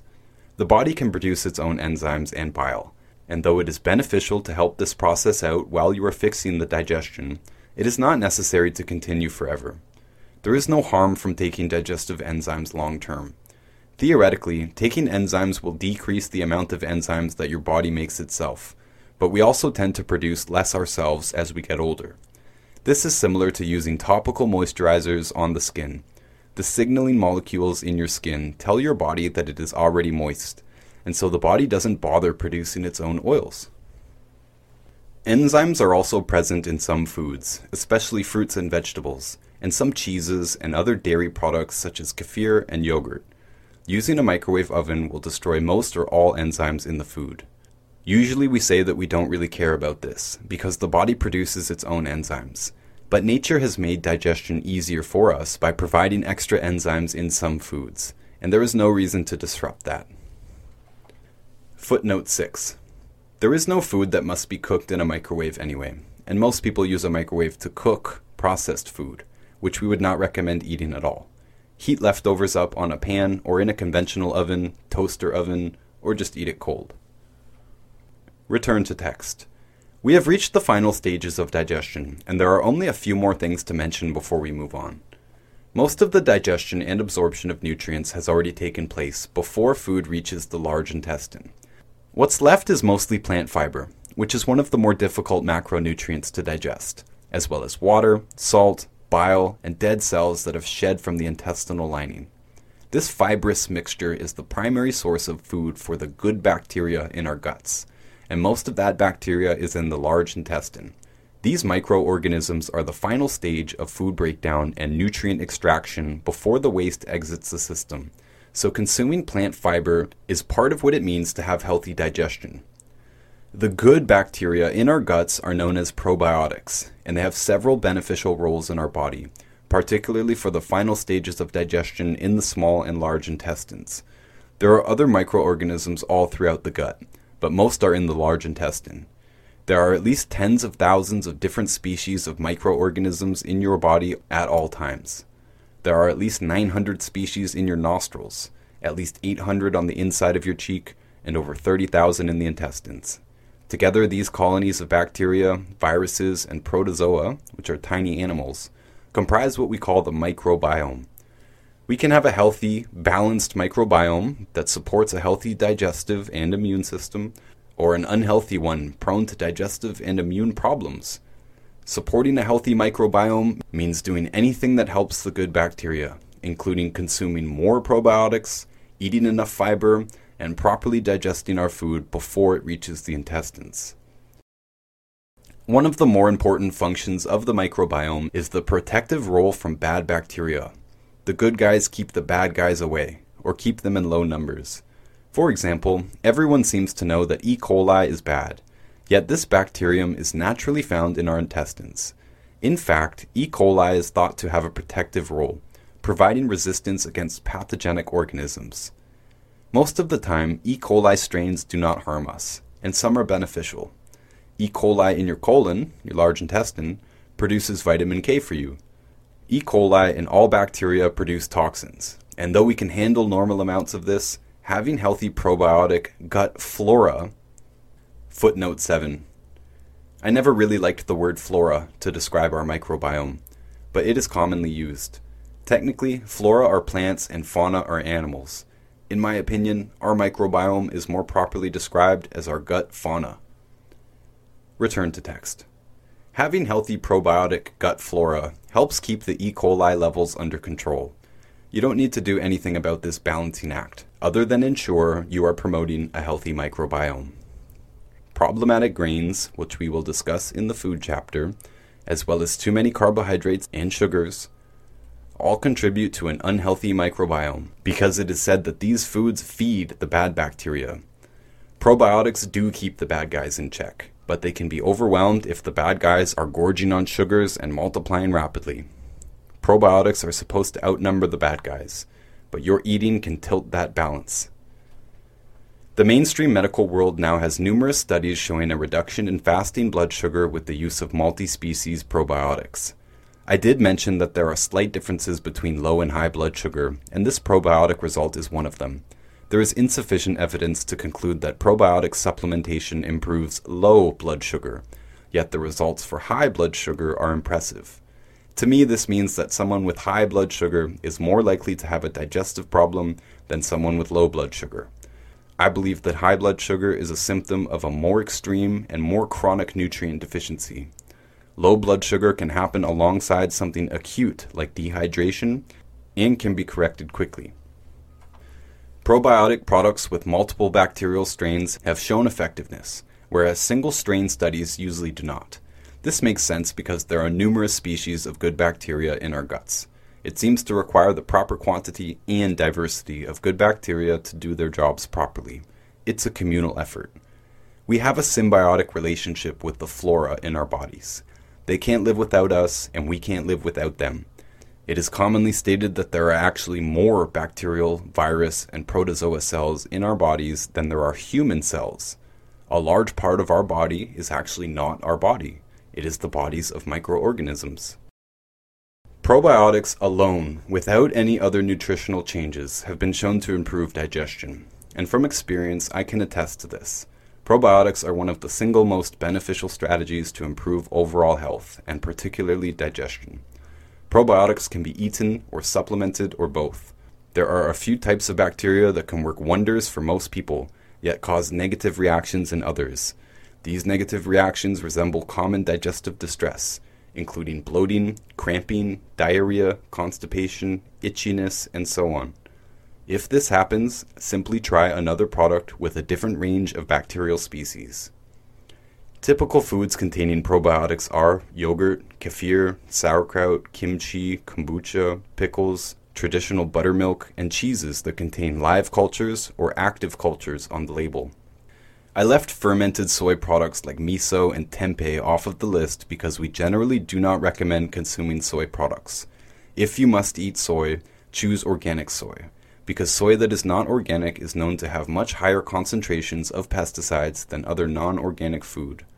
Though there is very little good data on the matter, we do not believe it is a good idea to consume large doses of pesticides.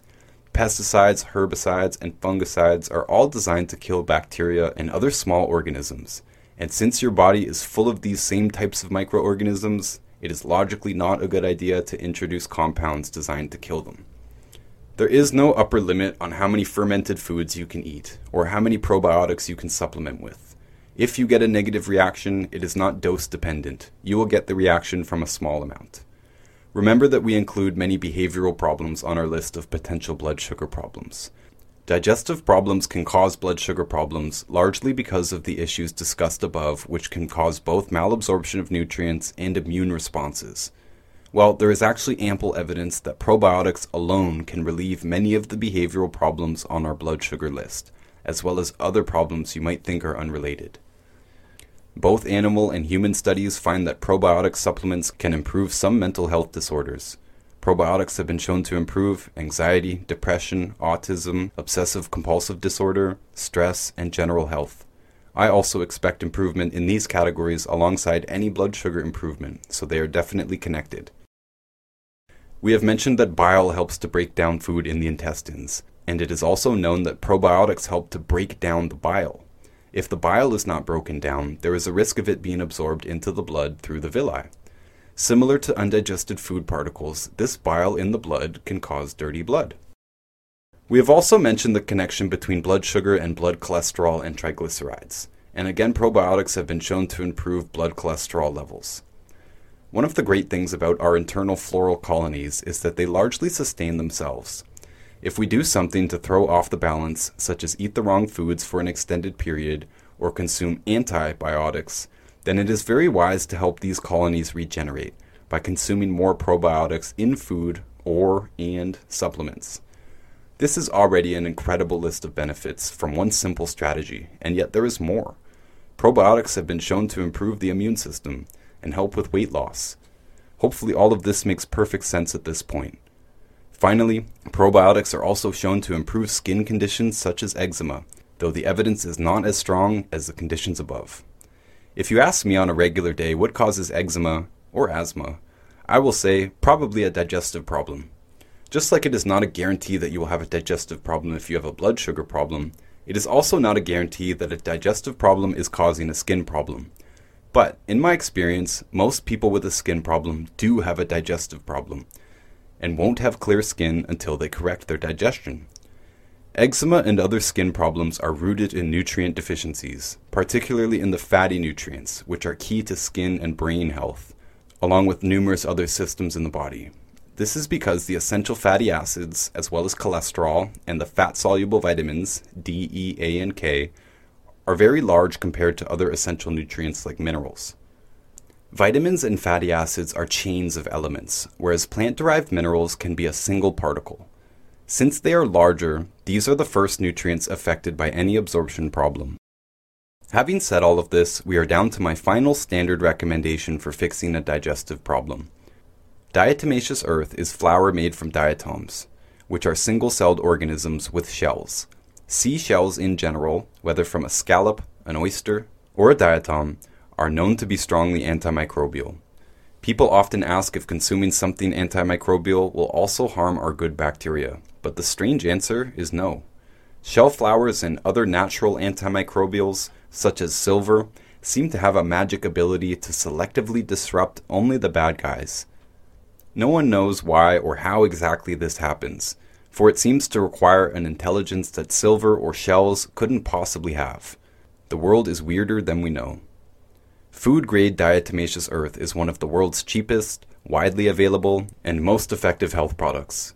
You can buy it in any country, and it should only cost $10 per pound or less. The first thing it will do is help to clear out excess stuff in the intestines, and the second thing it will do is help to kill any pathogens in the system. It is said to do both of these things electrically.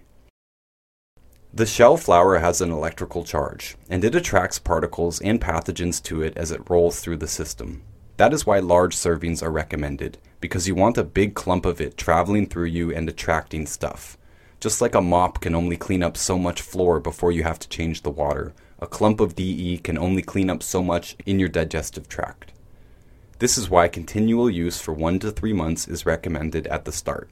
You probably have a lot more in you than one dose can pick up. When first using diatomaceous earth, I recommend 2 heaping tablespoons per serving, 2 or 3 times daily. Since it is not a nutrient needing to be digested, it doesn't matter whether it is taken with meals or not. Footnote 8. Supplements are generally best taken with meals. Some nutrients, such as zinc and selenium, can cause nausea when taken on an empty stomach. When eating, the body is supposed to have generated the numerous enzymes and gastric juices discussed in this chapter. These things are there, in part, to chemically alter nutrients from foods so those nutrients can be absorbed. This is why supplement absorption is maximized when taken with food. Return to text. Shell flour is said to work partially because of its electrical charge, and allowing metal to come into contact with it can neutralize that charge. Apparently stainless steel does not affect the charge, but I would advise using plastic, wood, or glass instead of stainless steel, both for the cup and the stir stick, just to be sure. Don't breathe the dust when stirring it. An immediate result could be a near-instant stimulation of the bowels, but that is not guaranteed. For best results, use it consistently for 1 to 3 months, and after that, you can use it periodically as needed. After you've used it for a while, you should know exactly what it does, and you can judge for yourself when you need it. Footnote 9. To me, as needed means if you eat too much food one day and feel discomfort, take some diatomaceous earth that day and the next. Also, if you see any sign of a fungal infection, such as small irritating bumps on the fingers or toes, or dents in the fingernails. If there is no problem at all, it still feels nice to clear out the system once in a while with a combination of fasting and diatomaceous earth. It's also a good idea to take it anytime you are sick in any way, cold, flu, food poisoning, etc. Other household uses of diatomaceous earth include plugging up ant or insect entryways into the home. Bugs hate diatomaceous earth.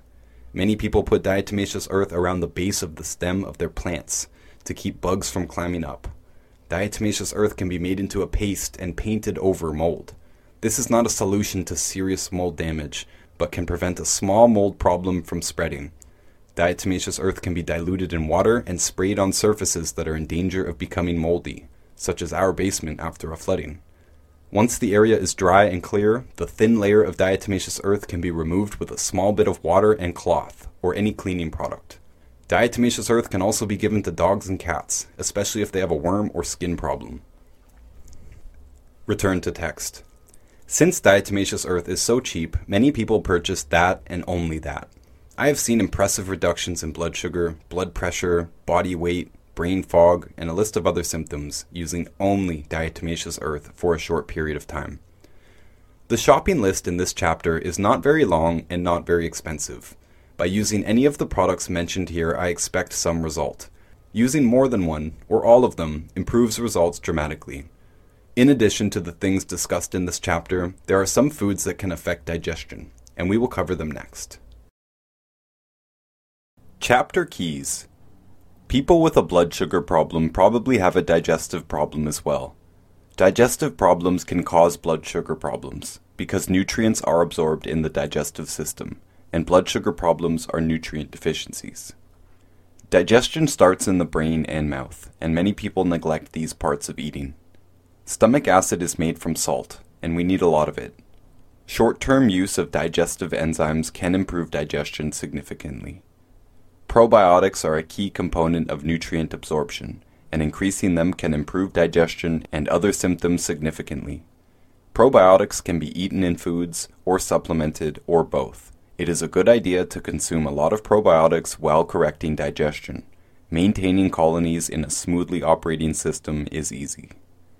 Diatomaceous earth is one of the cheapest ways to help clear out the digestive system. Chapter 5. Foods. We have a short list of bad foods that we recommend no one ever eat. These foods will contribute to an unhealthy body in a variety of ways, but there is only one major category that is directly relevant to the topic of blood sugar: grains. The worst of the grains, in our opinion, are those containing gluten.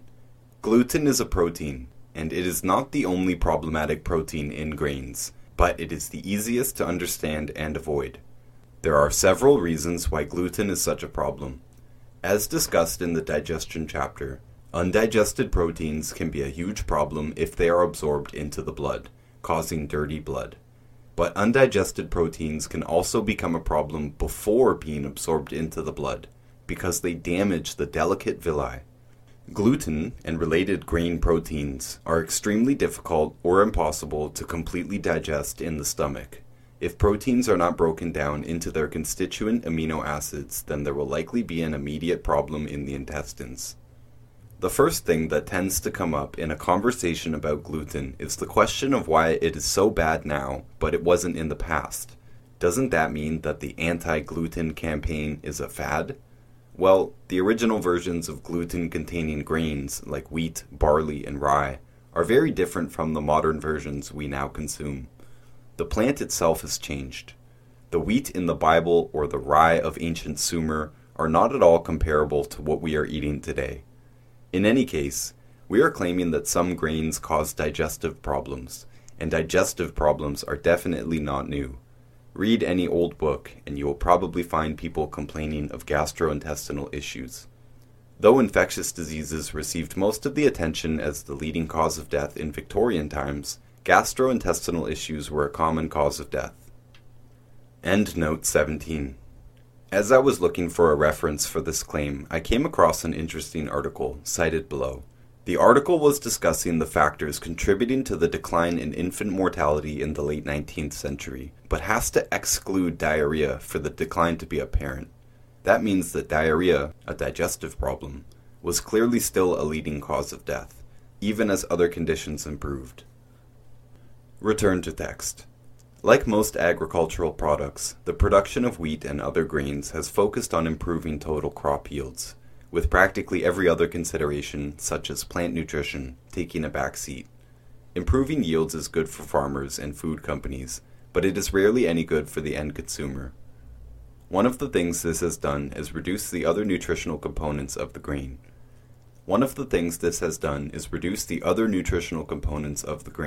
But not the gluten. So there is just as much gluten in today's wheat as there was in ancient wheat, but now we have less of the other nutrients like vitamins and digestible protein to balance it out. To really understand why modern foods in general are different from those of ancient times, it is worth describing how food used to be made.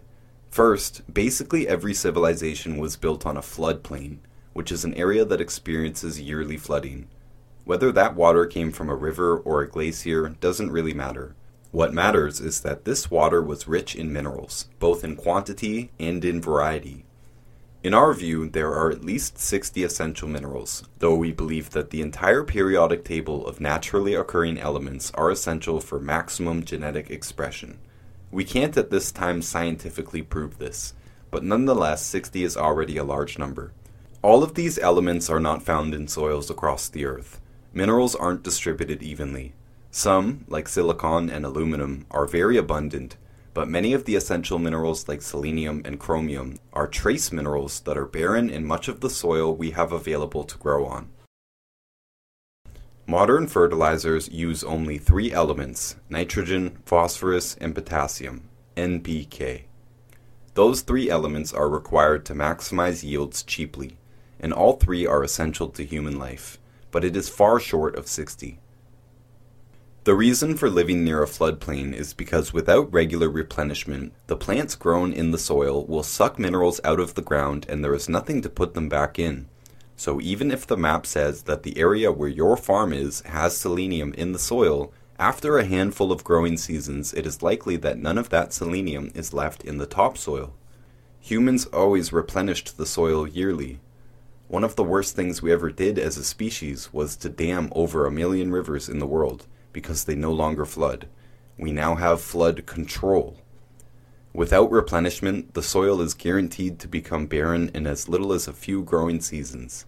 One of the effects of growing food crops on barren soil is that the crops themselves have less natural defense against bacteria, fungus, mold, and larger pests like insects and rodents. This is why we need to use large quantities of pesticides, herbicides, and fungicides on modern crops. Footnote 10. I will call all of these pesticides for simplicity. Return to text. We humans get sick and fail to ward off common pathogens when we are lacking in nutrients, and plants get sick and weak and defenseless as well. It gets worse. Roots do not suck up minerals on their own. Roots have a symbiotic relationship with the bacteria, fungus, and other microorganisms in the soil. The microorganisms in the soil basically pre-digest minerals, which the roots then suck up into their tissues. Weak plants require more pesticides because they can't ward off pests on their own anymore. Pesticides kill soil microorganisms, therefore making it even less likely that there will be nutritional minerals in the crop.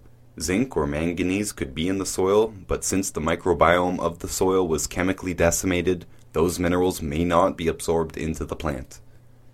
Plants require minerals to produce vitamins, amino acids, essential fatty acids, antioxidants, and other phytonutrients. They need nutrients to produce nutrients. They also require several nutrients to build their tissues properly. Even though NPK fertilizer optimizes yields most cheaply, plants require more than that to be perfectly healthy. The same nutrients that a plant requires to be strong and healthy are some of the same nutrients that we require to optimally build and maintain our tissues. Endnote 20. Nitrogen is necessary for chlorophyll production and for growth in the early life stages of plants. Phosphorus is primarily responsible for the growth of stems, flowers, leaves, and roots, as well as transferring energy through the plant. It also plays a role in metabolism and nutrient uptake. Potassium plays a critical role in plant respiration, water retention, and flower formation. Calcium plays a role in cell wall formation and overall plant structure, much like how it helps us build strong bones. Magnesium plays a key role in the production of growth enzymes and in photosynthesis. Magnesium is also part of the chlorophyll molecule, which is the green pigment in leaves and stems. Sulfur is important for allowing a plant to use nitrogen to produce chlorophyll, and also for supporting growth. Manganese assists with the production of growth enzymes and in metabolism. Zinc is responsible for metabolism and hormone production that prompt a plant to grow. Copper is key in the production of fruit, flowers, and seeds because it assists in cell growth. Iron is crucial for the production of chlorophyll and in moving oxygen around the plant. Boron is important in small amounts because it aids in seed production, cellular health and development, and the transport of sugars, energy, throughout the plant. All of these are essential for human life as well. Return to text. Considering all of this, our current food system produces yields that invariably have less nutrients than they should. Something magical happens here when the plant sucks up an inorganic mineral. The mineral is converted into a much smaller particle with an electric charge. These new plant-derived minerals can be called colloidal, ionic, humic, fulvic, or organic. This is the form we are optimally designed to utilize in our bodies. We have already discussed much of the intricacy of digestion, and we have seen how large particles and compounds can be problematic. It is very logical to see how a smaller particle would be more optimal for absorption, even if we leave aside the more complicated aspect of the electric charge. When you see modern grain-based foods with something like calcium on the label, you can assume that this is the larger inorganic form of the mineral. Indeed, usually calcium will be followed by another word, like carbonate or citrate, which shows that these are calcium compounds. Grain-based foods are fortified with extra nutrients in part because we had already recognized over 100 years ago that nutrient deficiencies in people consuming modern processed foods was a big problem. This is only one part of the problem. The next is the actual recipes that these grains are used in. In pre-industrial times, breads and other flour-based foods hardly resembled what they are now. Most of these foods are now just flour and sugar, with maybe an egg involved. And that's if you make it yourself.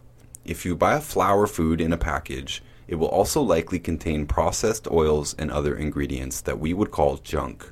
Processed oils are also on our bad list, but that will be covered later. Flours of old were not just grains. Grain flour was hard to make.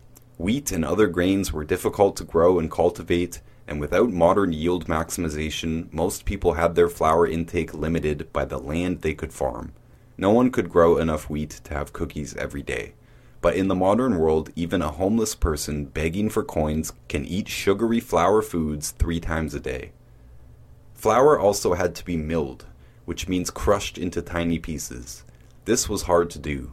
Grains are tough.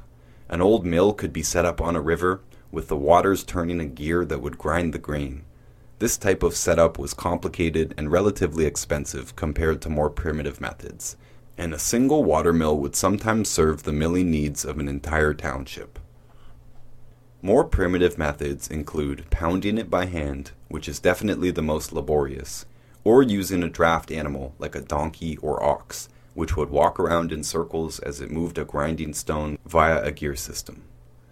Just imagine having to manually grind all the flour you consume, and you can easily see how using less grain would probably be an automatic consequence of having to work so hard for the flour. To make up for the difficulty of farming, harvesting, and milling grains, people all over the world used other ingredients to fill up the flour recipes. The natural lifestyle provides at least 2 key ingredients for this filler, and both are completely absent from today's food system and grain-based foods. The first ingredient is illustrated by the famous fable Jack and the Beanstalk. Fee, fi, fo, fum, I smell the blood of an Englishman. Be he alive or be he dead, I'll grind his bones to make my bread. Primitive people ate entire animals, snout to tail. They ate the organs and the muscle, as well as the joints and the bones. Many cultures make soups, stews, and puddings from the blood. In the Philippines, blood stew, or dinuguan, is commonly known as chocolate meat, as the cooked blood thickens and mixes with the meat and spices into a dark chocolate brown color. Footnote 11. This might not sound appetizing, but it's actually mind-blowingly good. Return to text. Bones and joints were boiled down into broth, which was used in most of the daily dishes, and then softened bones were ground into bone meal, sometimes called bone flour. Grinding bones is a lot of work, but pre-industrial people had to squeeze all the value out of their foods. Unlike grains, bones don't mess up our villi, and we do not require gluten or similar proteins for our health. They are not essential nutrients. But the constituent components of bones and joints are absolutely essential for human health and longevity. In addition to our bones, joints, and teeth being made of the same stuff, the calcium, which comprises around 65% of bone material, has numerous other roles in human metabolism, muscle function, and soft tissues like skin and gums. At least 200 diseases on the physician's desk reference are linked to calcium deficiency. The other major non-grain component of pre-industrial flours was ash. The damming of the million rivers did more than just take away a major source of field minerals. It also gave us abundant access to electricity. When a household is powered by electricity, it no longer requires fire for cooking and heating, and thus there are no ashes left over as a byproduct. Primitive homesteads would burn wood, grass, manure, excess crop material like grain stalks and leaves, and if they lived by the sea, they would burn seaweeds and mosses. When the carbon is burned off, what is left is plant-derived minerals. Both bones and ash were natural, mineral-rich byproducts of the primitive lifestyles, and they were both major components of grain-based recipes. Ash would also most likely have been added to the bone meal. After being softened with boiling, ground, and dried, people would have noticed that they still could have a hard time digesting raw bone meal. Ash was added into practically everything in a primitive kitchen. Salt was so valuable that it was cut with ash, with up to 10 parts ash to 1 part salt. This is comparable to garlic salt or some other herbal cooking salt sold at the grocery store. Ash would be added into anything that would require flour today. A stew is simply a soup that is thickened. Today a chef would mix flour into cooking fat like butter, ghee, clarified butter, or duck fat together in a bowl and thicken the soup or stock with that mixture. This is called a roux. A primitive person would have a lot of ash and not a lot of grain flour. So the old bread recipe would not call for 1 cup of flour. It would more likely be 1/3 cup of flour, 1/3 cup of bone meal, 1/3 cup of culinary fine white ash. The grain flour itself would be more nutritious because it was grown on healthier soils, and on top of all of this, other ingredients such as dried fruit, herbs, vegetables, eggs, and even meat would be common inclusions in practically everything that would be made with flour. I haven't even mentioned actual sugar yet. These old recipes would hardly require sugar. Grains themselves barely have a taste, and would be completely inedible if it weren't for the milling and cooking. But ash has a taste, which is why it was used as a condiment. Without the other ingredients in a primitive or modern recipe, no one would eat bread. Without the healthier and tastier ingredients like ash and herbs and fruit, now we need sugar. Of course, before commercially available sugar, our homestead and small community sugar would also require farming, harvesting, and milling, and that is one reason why people used less of it in the past. They made jams from berries and collected honey and syrup, and these could be used in breads and cookies and other dishes. There is a period in the standard version of human history and evolution that is called the Great Leap Forward. This is a time when we humans supposedly got a lot smarter very quickly. Several theorists believe that this was because of the use of fire.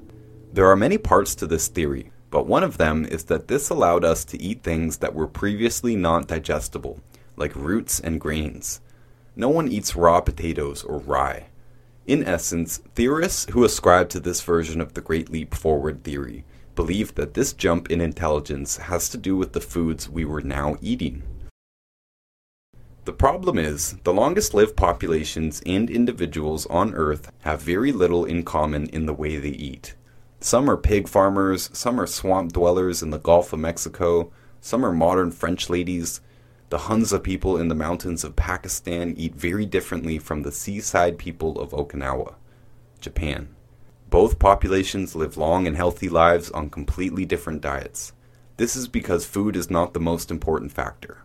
As long as their digestion is working fine and they are getting plenty of micronutrients, it doesn't really matter what specific foods they eat. Many people avoid eating pig, and by this explanation, this is fine. Avoiding 1 or 2 types of meat or a handful of vegetables is no big deal. You don't have to eat any specific type of fruit. There is no fruit that grows everywhere, and yet long-lived people are scattered all over the world. I believe that this great leap would have been facilitated by the availability of plant-derived minerals in the form of ash. It wasn't that we could now cook and eat new foods, it was that we now had ashes at our campsites. All minerals are not going to be in all soils, but people who are burning things from a wide area will invariably have a wider variety of minerals in the ashes. Some of these will be trace minerals, and some will hopefully be super trace minerals called rare earth minerals. They're called that because they're rare in most earth. Many people have now heard of rare earth minerals because of their use in modern technologies. Much of what makes our modern technology and materials powerful, resilient, and functional are because of the unique properties of exotic minerals, many of which are also essential for humans. Cobalt is used in superalloys, jet turbines, and rechargeable batteries. In human nutrition, cobalt is part of the B12 molecule, which is why B12 is called cobalamin. All cells require B12, and therefore they all require cobalt. The same material that is used in rechargeable batteries is also required for our cellular machines to continue running and regenerating. Lithium is also used in batteries and is on our list of essential minerals. Lithium is commonly known as a drug because it is used as part of an antidepressant formula. To us, we say that it is part of the recipe for a healthy mood and energy. Again, it's used to store energy in technology, and we get depressed without it.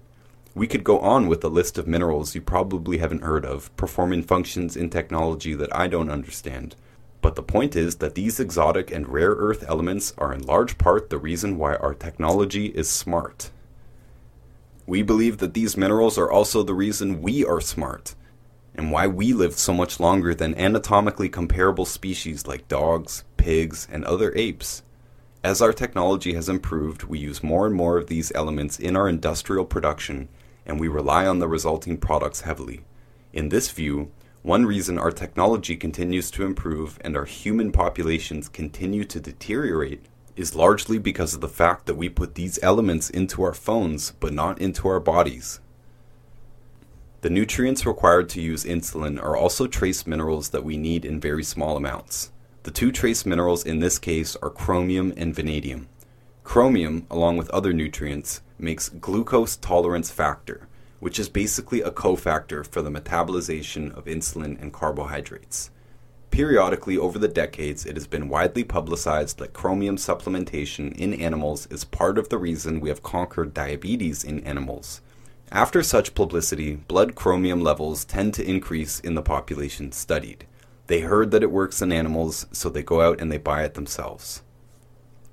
If you have a blood sugar problem, then it is wise to further increase chromium and its partner vanadium. Our general products contain all 90 essential nutrients, but we also have blood sugar support products, which increase chromium and vanadium beyond the basic amounts that are in our recommended daily products. We don't expect the blood sugar support product to work on its own, because of the many cofactors for these two nutrients. Most people do not need this extra boost, and their symptoms tend to disappear with the basic full-spectrum supplementation. Vanadium is required in smaller amounts than chromium, but it is also more rare. Deficiencies in chromium and vanadium are the root cause of type 2 diabetes and the other blood sugar problems. Remember that type 2 diabetics and people with any other symptom of a blood sugar problem are not lacking in insulin. This is why. They are producing insulin, but they are lacking chromium, vanadium, and likely a spread of other nutrient cofactors that are required to use insulin.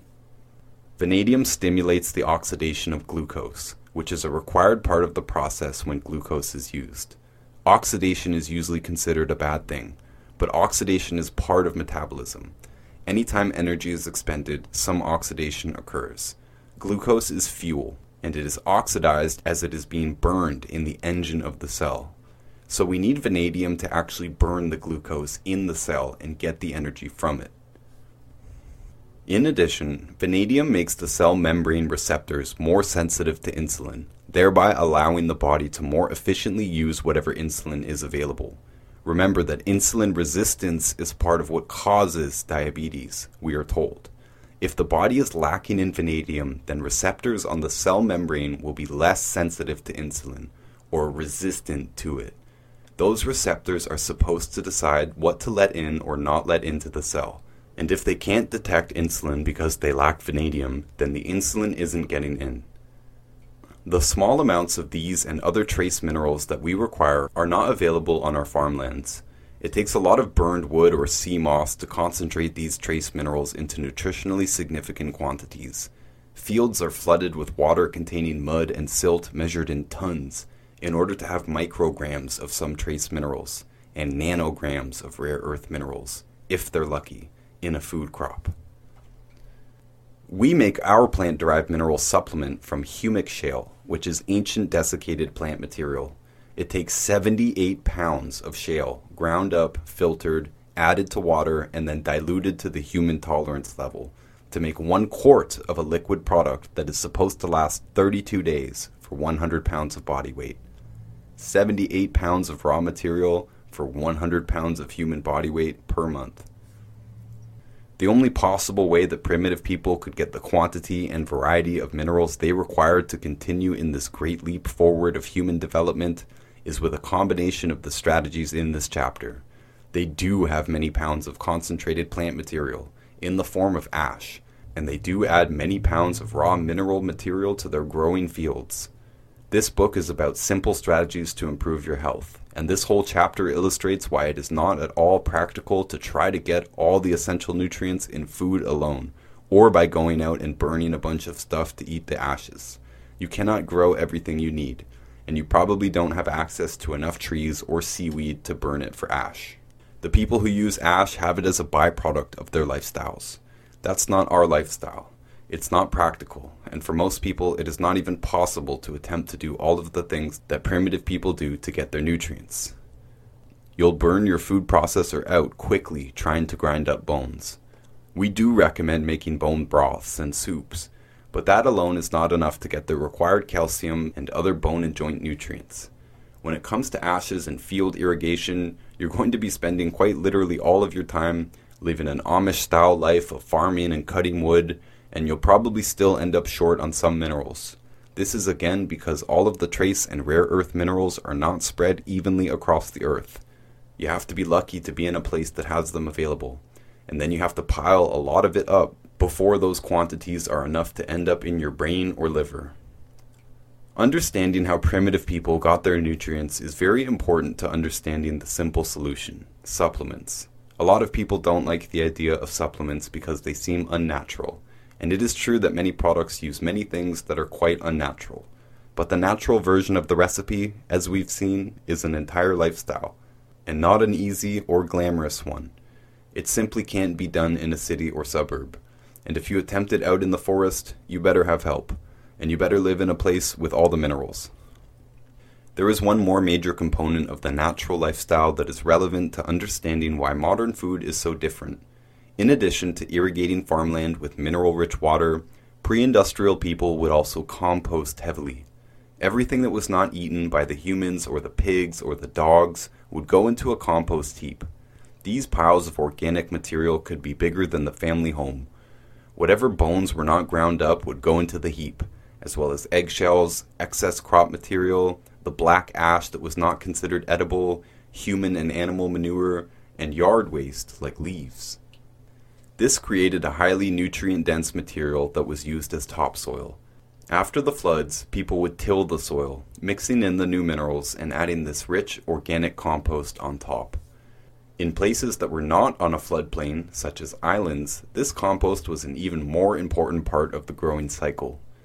I hope with this brief explanation you will never look at grain-based foods the same. What we eat now is entirely different from the same named foods in the past. Meat is still meat, carrot is still carrot, but bread is definitely not still bread.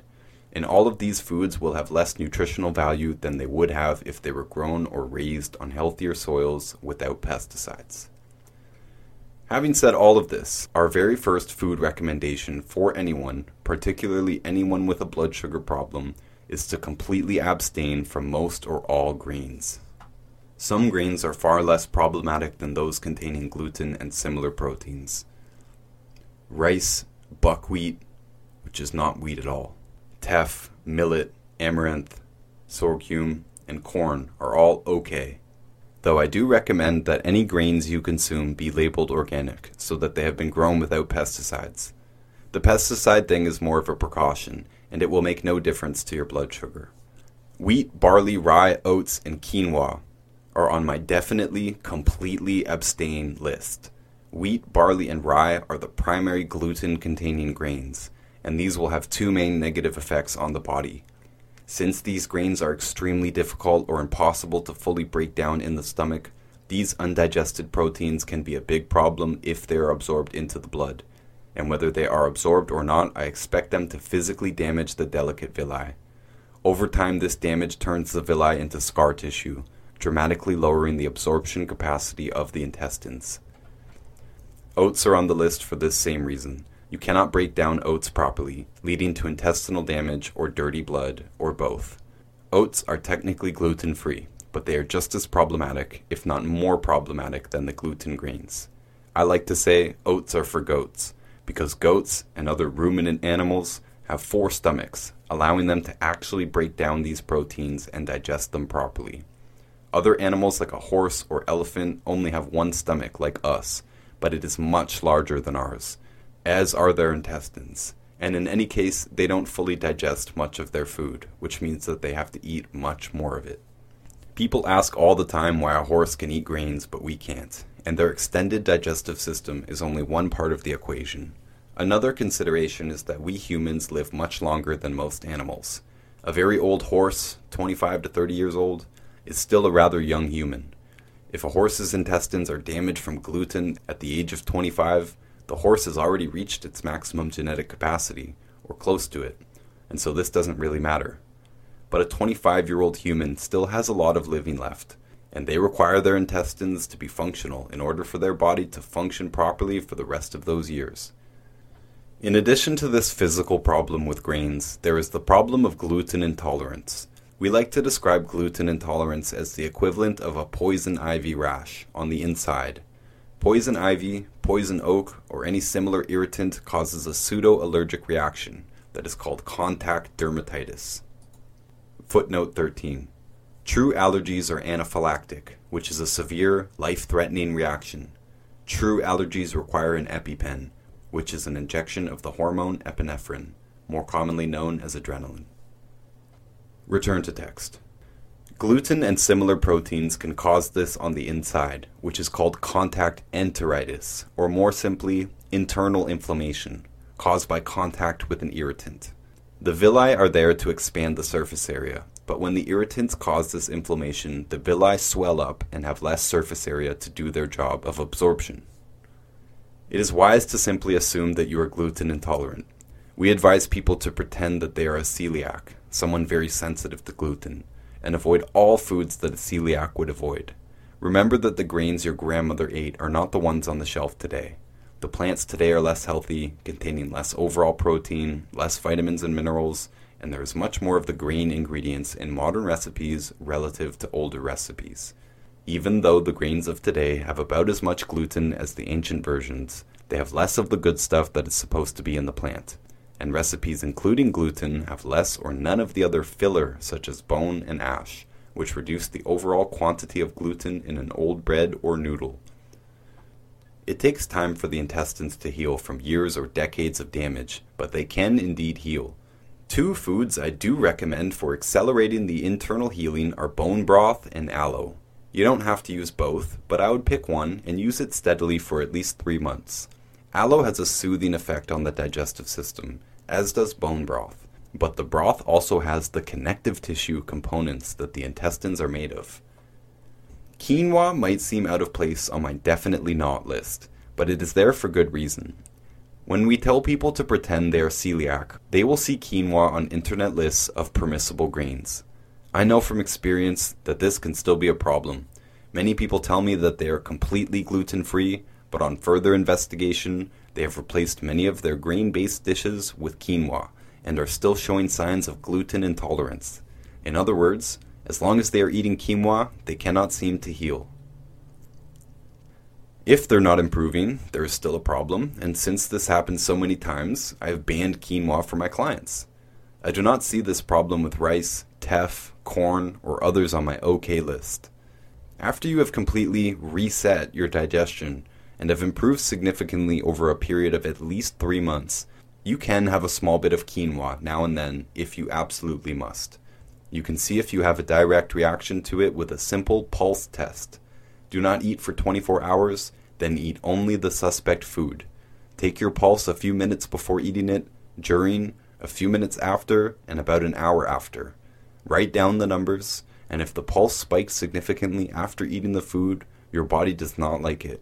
You can try the pulse test again in a couple of months, after even more internal healing has taken place, and there is a chance that the food is no longer a problem for you. You can do this for any food you suspect is aggravating your system. This is essentially a simpler version of the elimination diet. The above paragraph only counts for whole grain quinoa. I do not ever recommend eating gluten-free products that use quinoa flour. When grains were milled with a stone, they were invariably much bigger pieces than the finely ground powders we get today by heavy equipment milling. Smaller particles have more surface area. Remember that our intestines are lined with villi and microvilli to expand surface area for absorption, which is a good thing. When bigger gluten particles passed through the intestine, there was less chance that they would be absorbed into the blood, and there was less surface area on each particle, so there was less area to contact the villi and cause the contact enteritis, or inflammation of the villi. Modern flours are much more finely ground, and therefore have much more surface area to irritate the guts. Footnote 14. A similar concept applies to concrete. When finely ground aggregate, like sand or ground limestone, is used, the end concrete is much stronger than it would be if the aggregate were made of larger pebbles. You can often see large rocks in concrete road barriers and other blocks that do not need to be very strong, but the aggregate used in large buildings and bridges are going to be finely ground. Return to text. If you have already been reading about blood sugar from other sources, you might have been surprised to see that I consider rice okay. It is a high glycemic food, which means that it is a food that the body rapidly converts into blood sugar, glucose. Glucose is what your cells eat. Your body will digest proteins, fats, and carbs and turn them all into glucose to feed the cells. Some foods convert faster than others. As a rule, carbs and sugars convert to glucose faster than fats and proteins. The energy you get from carbs and sugars is also spent faster than with protein and fat. So, high glycemic food causes blood sugar to rise rapidly and fall rapidly. Eating a mix of high and low glycemic food is not a problem for a healthy person. When the body is properly nourished and the digestive system is clean, there is enough nutrients for insulin to do its job, and both the spike and the crash should be hardly noticeable. This is especially true if the high glycemic rice is eaten with low glycemic chicken and steamed green vegetables, or high glycemic dried dates with low glycemic butter. Adding the protein or fat reduces much of the problem of high glycemic foods, assuming that the portion sizes of the carbs are reasonable. Blood sugar problems are not entirely a glucose problem, and we have reached a point in the book here where this should actually make sense. Your cells eat sugar, and so sugar is not the enemy. But we require many micronutrients to metabolize sugar. More sugar means we need more micronutrients. Fats, proteins, and carbs, including sugars, are macronutrients. These are nutrients that need to be broken down into their constituent components for digestion. Micronutrients are the constituents: vitamins, amino acids, minerals, and essential fatty acids, also called EFAs or omegas. By describing above how modern foods are different from their older versions, we have also described the gist of why our food supply is utterly deficient in micronutrients. By damming the rivers, we have prevented two major sources of dietary minerals from getting into the food: no more flooding and no more fire. And by culturally only eating the muscle of animals, we have lost our third major source of minerals: bones, joints, connective tissue, and to a lesser degree, organs. On our list of 90 essential nutrients, minerals are 60 of them, 2/3. Plants can make vitamins, amino acids, and omegas, but they cannot make minerals. If the mineral is not in the soil, then it is not in the plant. If they're not added into the hydroponic system, they're not in the hydroponically grown food. Though plants can make enzymes, those enzymes require mineral cofactors to be used in the body. Minerals are not distributed evenly across the earth. Some are abundant in some locations and scarce or completely absent in others. This is why gold and silver veins are mined. There may or may not be tiny amounts of gold in any random shovel of earth, and so it is not worth looking for it except where we know there are veins of it. Gold prospectors look for veins. Gold and silver are both essential minerals on our list, by the way, but you can think of most minerals in this way. Some minerals are abundant and they can be expected to be in practically any farm field, but most of the essential minerals are quite randomly distributed, and there are huge swaths of land that are barren of certain important minerals. My house is in a huge region called the Canadian Shield, which is practically devoid of selenium. Missing this one mineral can cause a list of full-blown diseases, some of which are quickly fatal, such as cardiomyopathy heart attack. Even if we ignored the other 59 essential minerals, I must supplement with selenium, because I simply cannot count on it being in my food. We recommend supplementing with all of the essential nutrients, because it is excessively unlikely, basically impossible, that they are all in your food. The food system described above, with the flooding and the bones and the ash and the compost, greatly increased both the quantity and variety of minerals in the foods. Rivers that travel vast distances invariably pick up a large variety of minerals, and animals that forage, especially ones that travel great distances, will also be picking up a greater variety of minerals than those that are born, raised, and slaughtered on the same farmland.